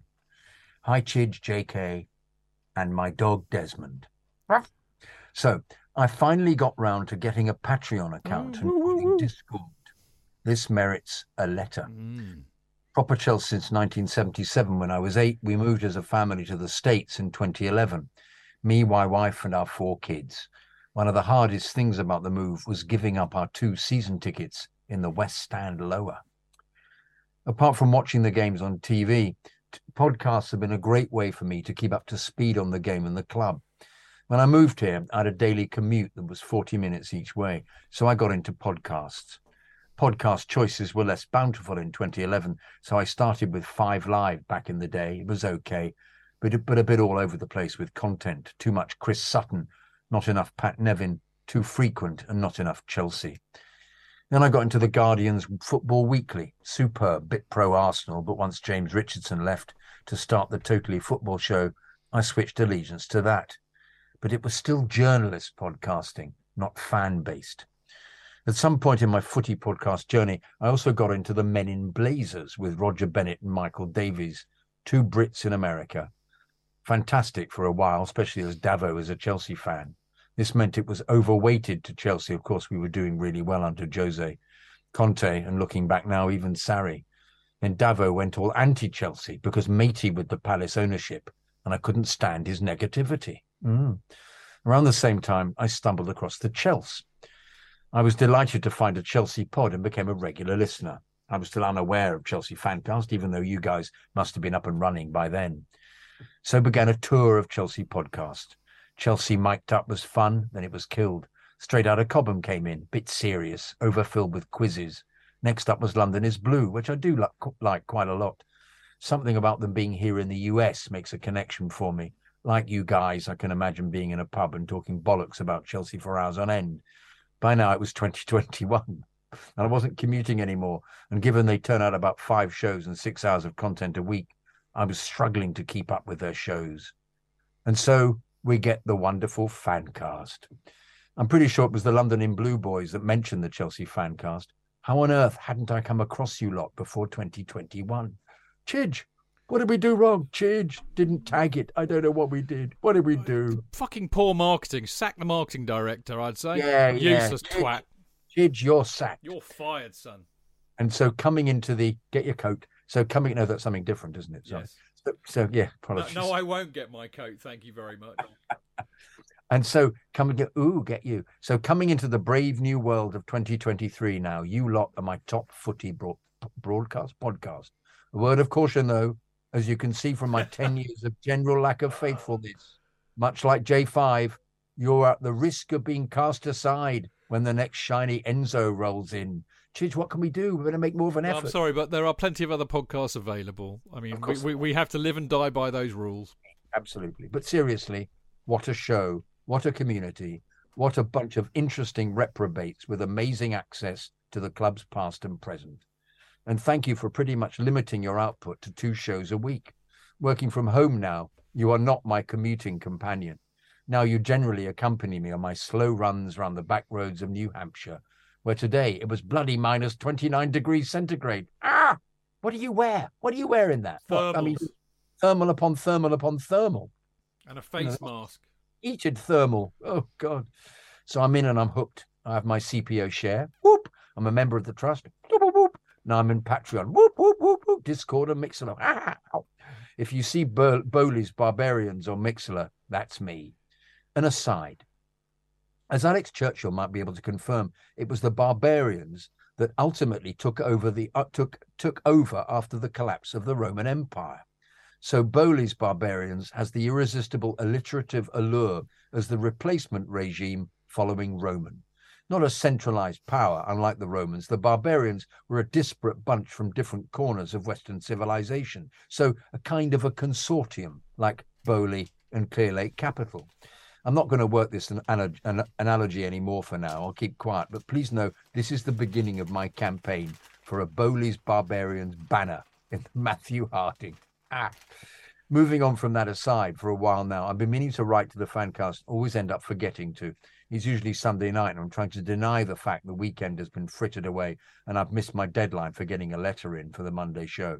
With not much to watch this weekend after our deflating 0-0 draw on Friday, I got the chance to get this email out before heading out for a nice beer with a mate. West Ham. We'll have plenty to talk about next weekend. So rather than getting everything off my chest right now, thought I'd introduce myself first and try a bit harder to write ever so often. Every so often, even. That's it for now. Up the Chelsea! Stephen. Good. We await more, Stephen. Well written. Very good. Terrific stuff. Yeah. And how interesting you got us via all those rather excellent fan casts and like. But as you say, the pressure is on. We've got to keep it up, Chidge. I mean, mate, we've only been going since 2008. I mean, arguably, it's a toss of a coin as to who started first, the Chelsea or us. So we are the original, mate. So I'm the podfather, mate. But I'll forgive you because I love I loved your email, and also you're on Patreon, which makes me love you even more. And I know you're in Discord too. So welcome on board, Stephen. And we're so glad you've joined us. Brilliant stuff.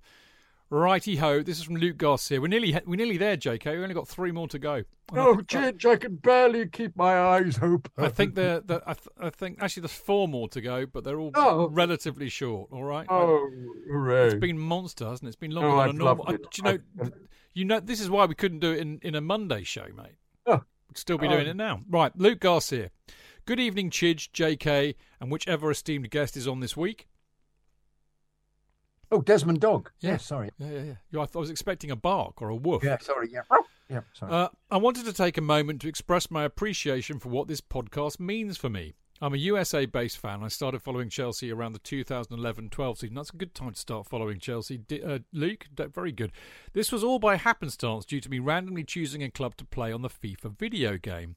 I shall never be rude about FIFA video games again, Luke, I promise. I did not know much about the sport then, but I remember scrolling through and reading the brief descriptions of the teams. I immediately ruled out Man United, Liverpool and Arsenal. For some reason I was drawn to the blue of Chelsea. I guess red isn't really my colour. So I started following any way I could. I looked up how to watch matches and I saw that game times were really early. I was in Los Angeles at the time, but whenever I had the chance to watch the Blues play, I would get up, go to the couch and silently watch so not to wake my family. Sometimes those early kickoffs at 4:30 a.m. I would fall right back to sleep given the way the team play. Mate, I felt like that at 3 o'clock in the afternoon after a few beers. Anyway, as my fandom grew, I wanted to learn more and keep up to date with everything. I wasn't big on social media, so I turned to podcasts. This wasn't until 2018 or so when I finally had more time and I wasn't constantly working trying to make my way through college. I must admit you weren't the first podcast that I got into. It was by way of that other podcast, London is Blue, that I found out about your podcast. Right, at this juncture, I have to make a public service announcement. I think it's wonderful that the London is Blue boys have clearly been doing an absolutely superb job promoting what we do here and getting us new listeners. But I would like to point out that London is Blue started because they liked what we did. We were their inspiration. I just wanted to have that as a matter of public record. Not that I'm bitter and twisted at all whatsoever. Anyway, So, I did start listening just before the 2021 season. I found your show because I wanted a more fan-based perspective from people who go to the matches. And I found that with your show. Your voices have kept me company during my adjustment to moving away from my family for work. I moved across the country to Richmond, Virginia, lovely part of the world. I've listened to every episode since I started, and I'm slowly going back through the 50 years of Chelsea content. I appreciate everything that all of you put into making this show. I feel that I'm a fuller supporter of the club now. No matter how the matches go, the show truly feels like I'm listening to some friends banter in the pub. Great stuff. One last thing before I end the message. I finally have the opportunity to travel to London for my first match at the Bridge. I'll be over in a couple of weeks for the Southampton match. I'll be travelling solo, and I was wondering if there are any suggestions on what to do. What are the pubs I need to check out? How early can or should I get to the ground? I'm staying in the Kensington area. Also, I was hoping to potentially see a lower league team match on Sunday if possible. Okay, we can think about that. Do you know if any of them are playing then? I'm lucky that one of the bartenders at the pub I watch matches at used to be a season ticket holder in the 90s, and he's given me some good tips. Any tips or advice are greatly appreciated, and maybe I'll bump into you at the match. Again, thank you for all that you do. Up the Chelsea, Luke Garcia, Richmond, Virginia.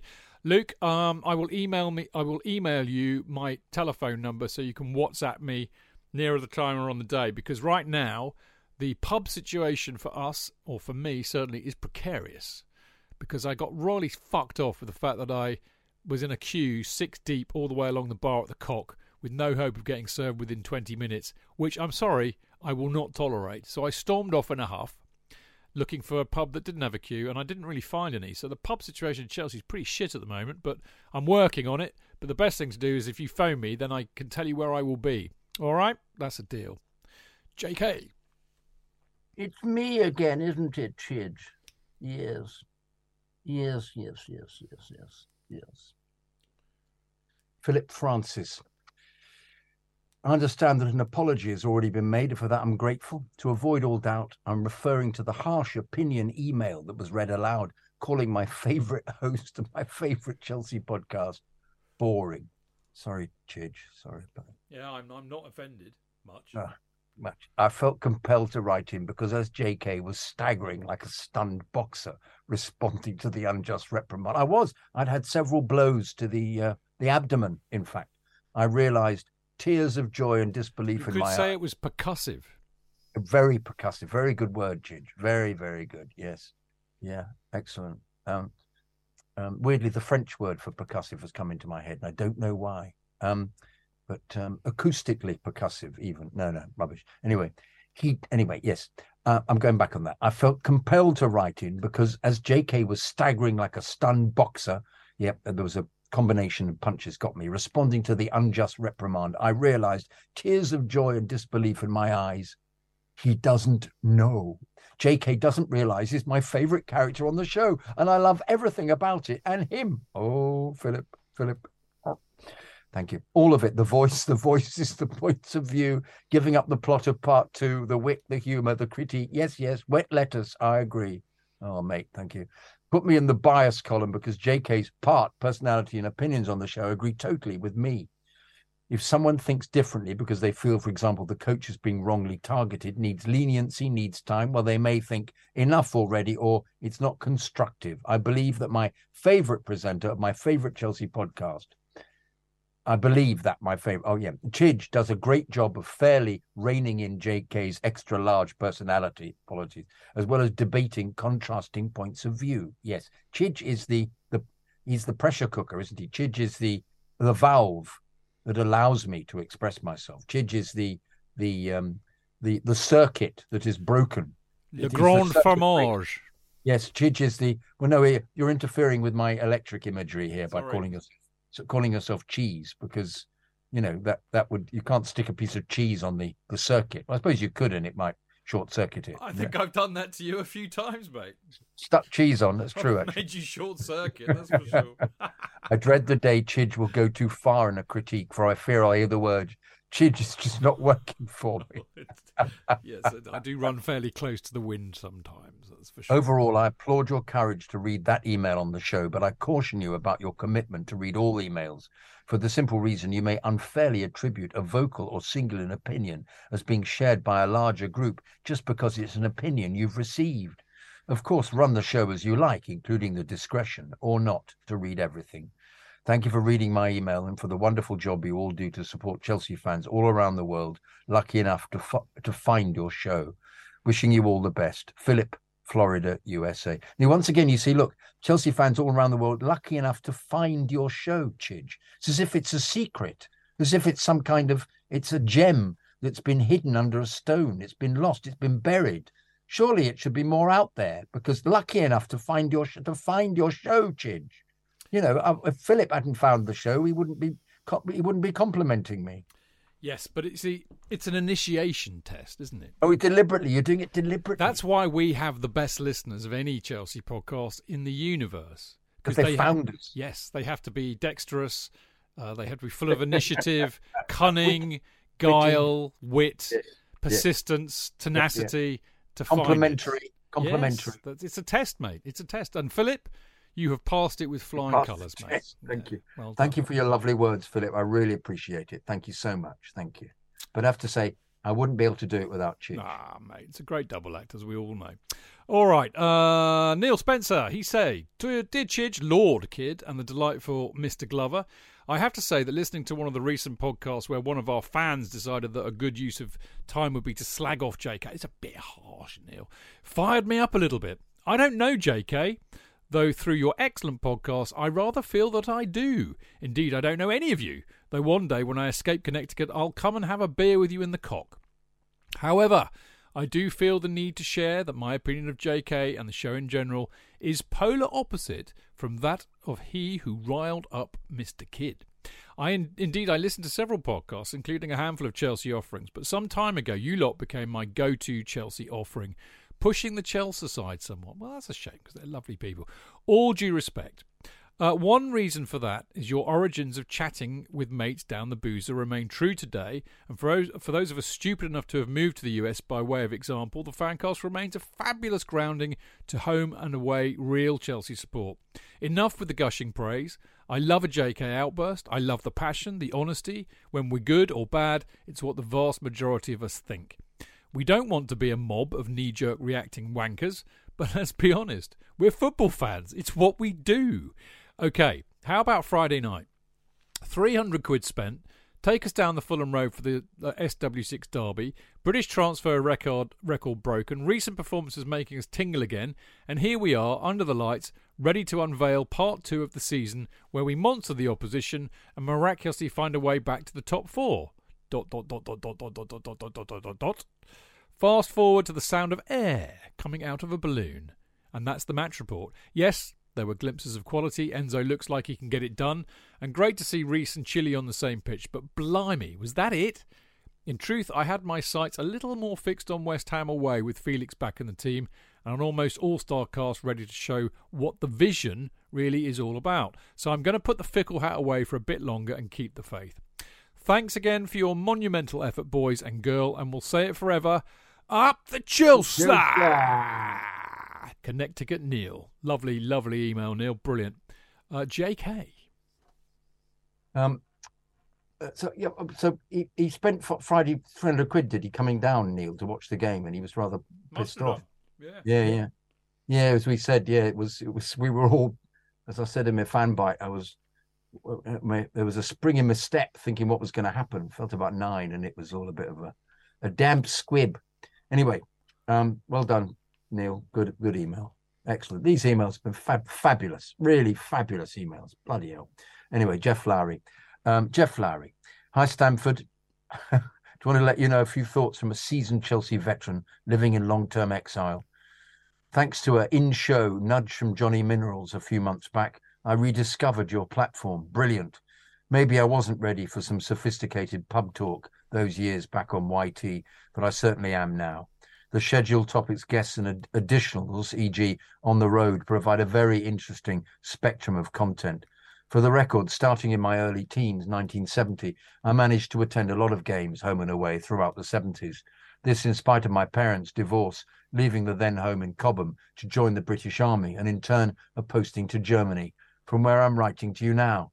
back to the show, 50 years on, a similar trajectory to back then off the pitch? Don't think so, but who knows? We just have to let the crazy Chelsea roller coaster play out. I share a lot of your observations and concerns, especially with the new owners. Be fascinating to see if the board is able and willing to carry through the rebuild, including adjusting the spine of the team this time around. All the best for the Chelsea Fancast. Up the Chelsea, Jeff. Good old Jeff. Nice to know. Nice email. Good stuff. Well, absolutely right. And Jeff sent that into Patreon. He's just literally joined Patreon. So, hey, first of all, Jeff, thank you for that. That's really kind of you. Secondly, lovely to hear from one of I almost said Her Majesty, His Majesty's army. We appreciate the service that you provide and the efforts that you put in. So you're in Germany. Fancy going from Cobham though, eh? Mate, you'd have been in. But is he still in the army there, or has he? Because he is. He is. I shall read it again. This in spite of my parents' divorce, leaving the then home in common to join the British Army. And I know, but it's 50 years on. He says, but 50 right. years on.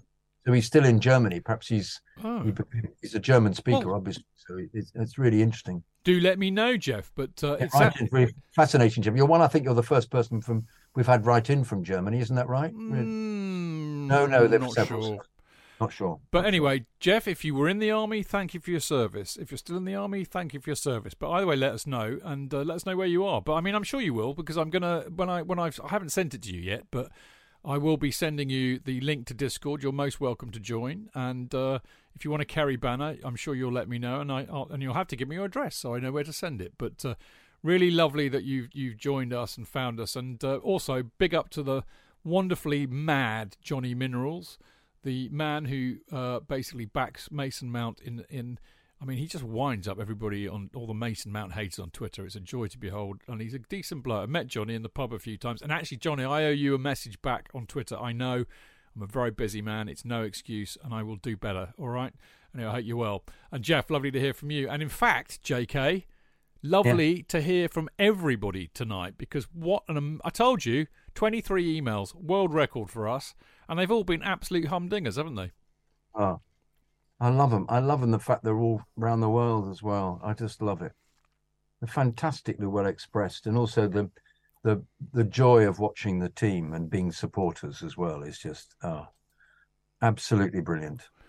The guys, really superb. Keep them coming. Keep them coming.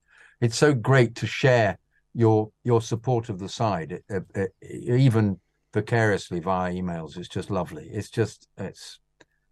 And the sentiment is, and thank you so much for my support from people. I'm glad we've sort of made it up with Andrew, but thank you for backing me. I really do appreciate it. It's lovely of you. Thank you so much. Yeah, I mean that I mean, obviously that's been pretty clear, hasn't it, throughout the show tonight? But actually, JK's right. I mean, look, okay, I think it's all been blown out of a bit of proportion. We've all made up with Andrew. He didn't really mean it. Blah blah blah blah blah. It's all good. But it's lovely, isn't it, when it's kind of, there's something quite wonderfully Chelsea about that, isn't it? When one of you gets, lumped, everybody piles in and helps you out. It was, I mean, without being a bit naughty and controversial, that always used to be what used to happen back in the day. One in, all in, really, and it is a lovely thing. We do look after our own, and you lot have more than proved that tonight in your own special, lovely way. But yeah, I mean, wonderful emails. I don't know about you, JK, but I feel very humbled by tonight's show from the lovely things that people have said. Oh, brilliant. We are not worthy. We really aren't. Right, that's what we've got time for tonight. It's been a rather long email show, but it's been very enjoyable. I hope you've enjoyed it too. We will be back tomorrow night on Friday for the preview show, looking ahead to Saturday's match against West Ham. And right at this very minute, because I've been a bit lax with my schedule, it could well be just me and JK again. It could be the greatest double act ever seen in this country doing a repeat performance. For your sakes, I hope we find somebody else to join us. But if not, I'm apologising now in advance. Now, you heard me talk about Patreon. Plenty of the people who've written in have just joined it, as you've heard.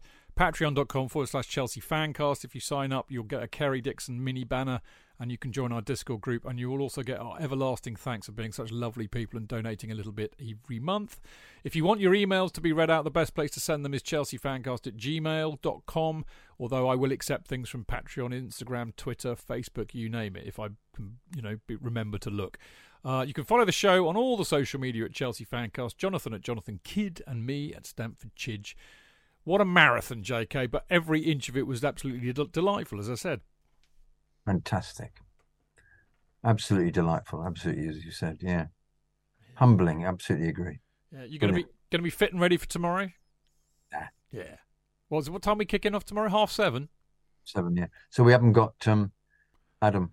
I don't know yet, because I basically fucked up. I mean, I started doing the schedule this week, sent out all the dates. People have been emailing, and I've got busy. And once it gets to Tuesday and Wednesday and Thursday, I go dark.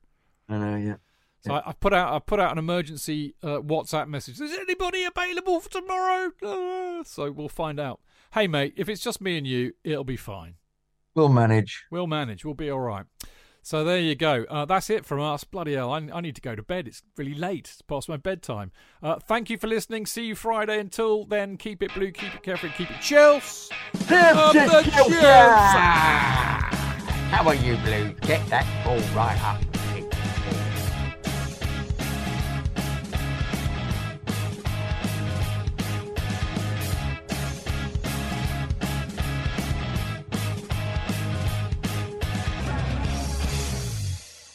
It's the 90th minute.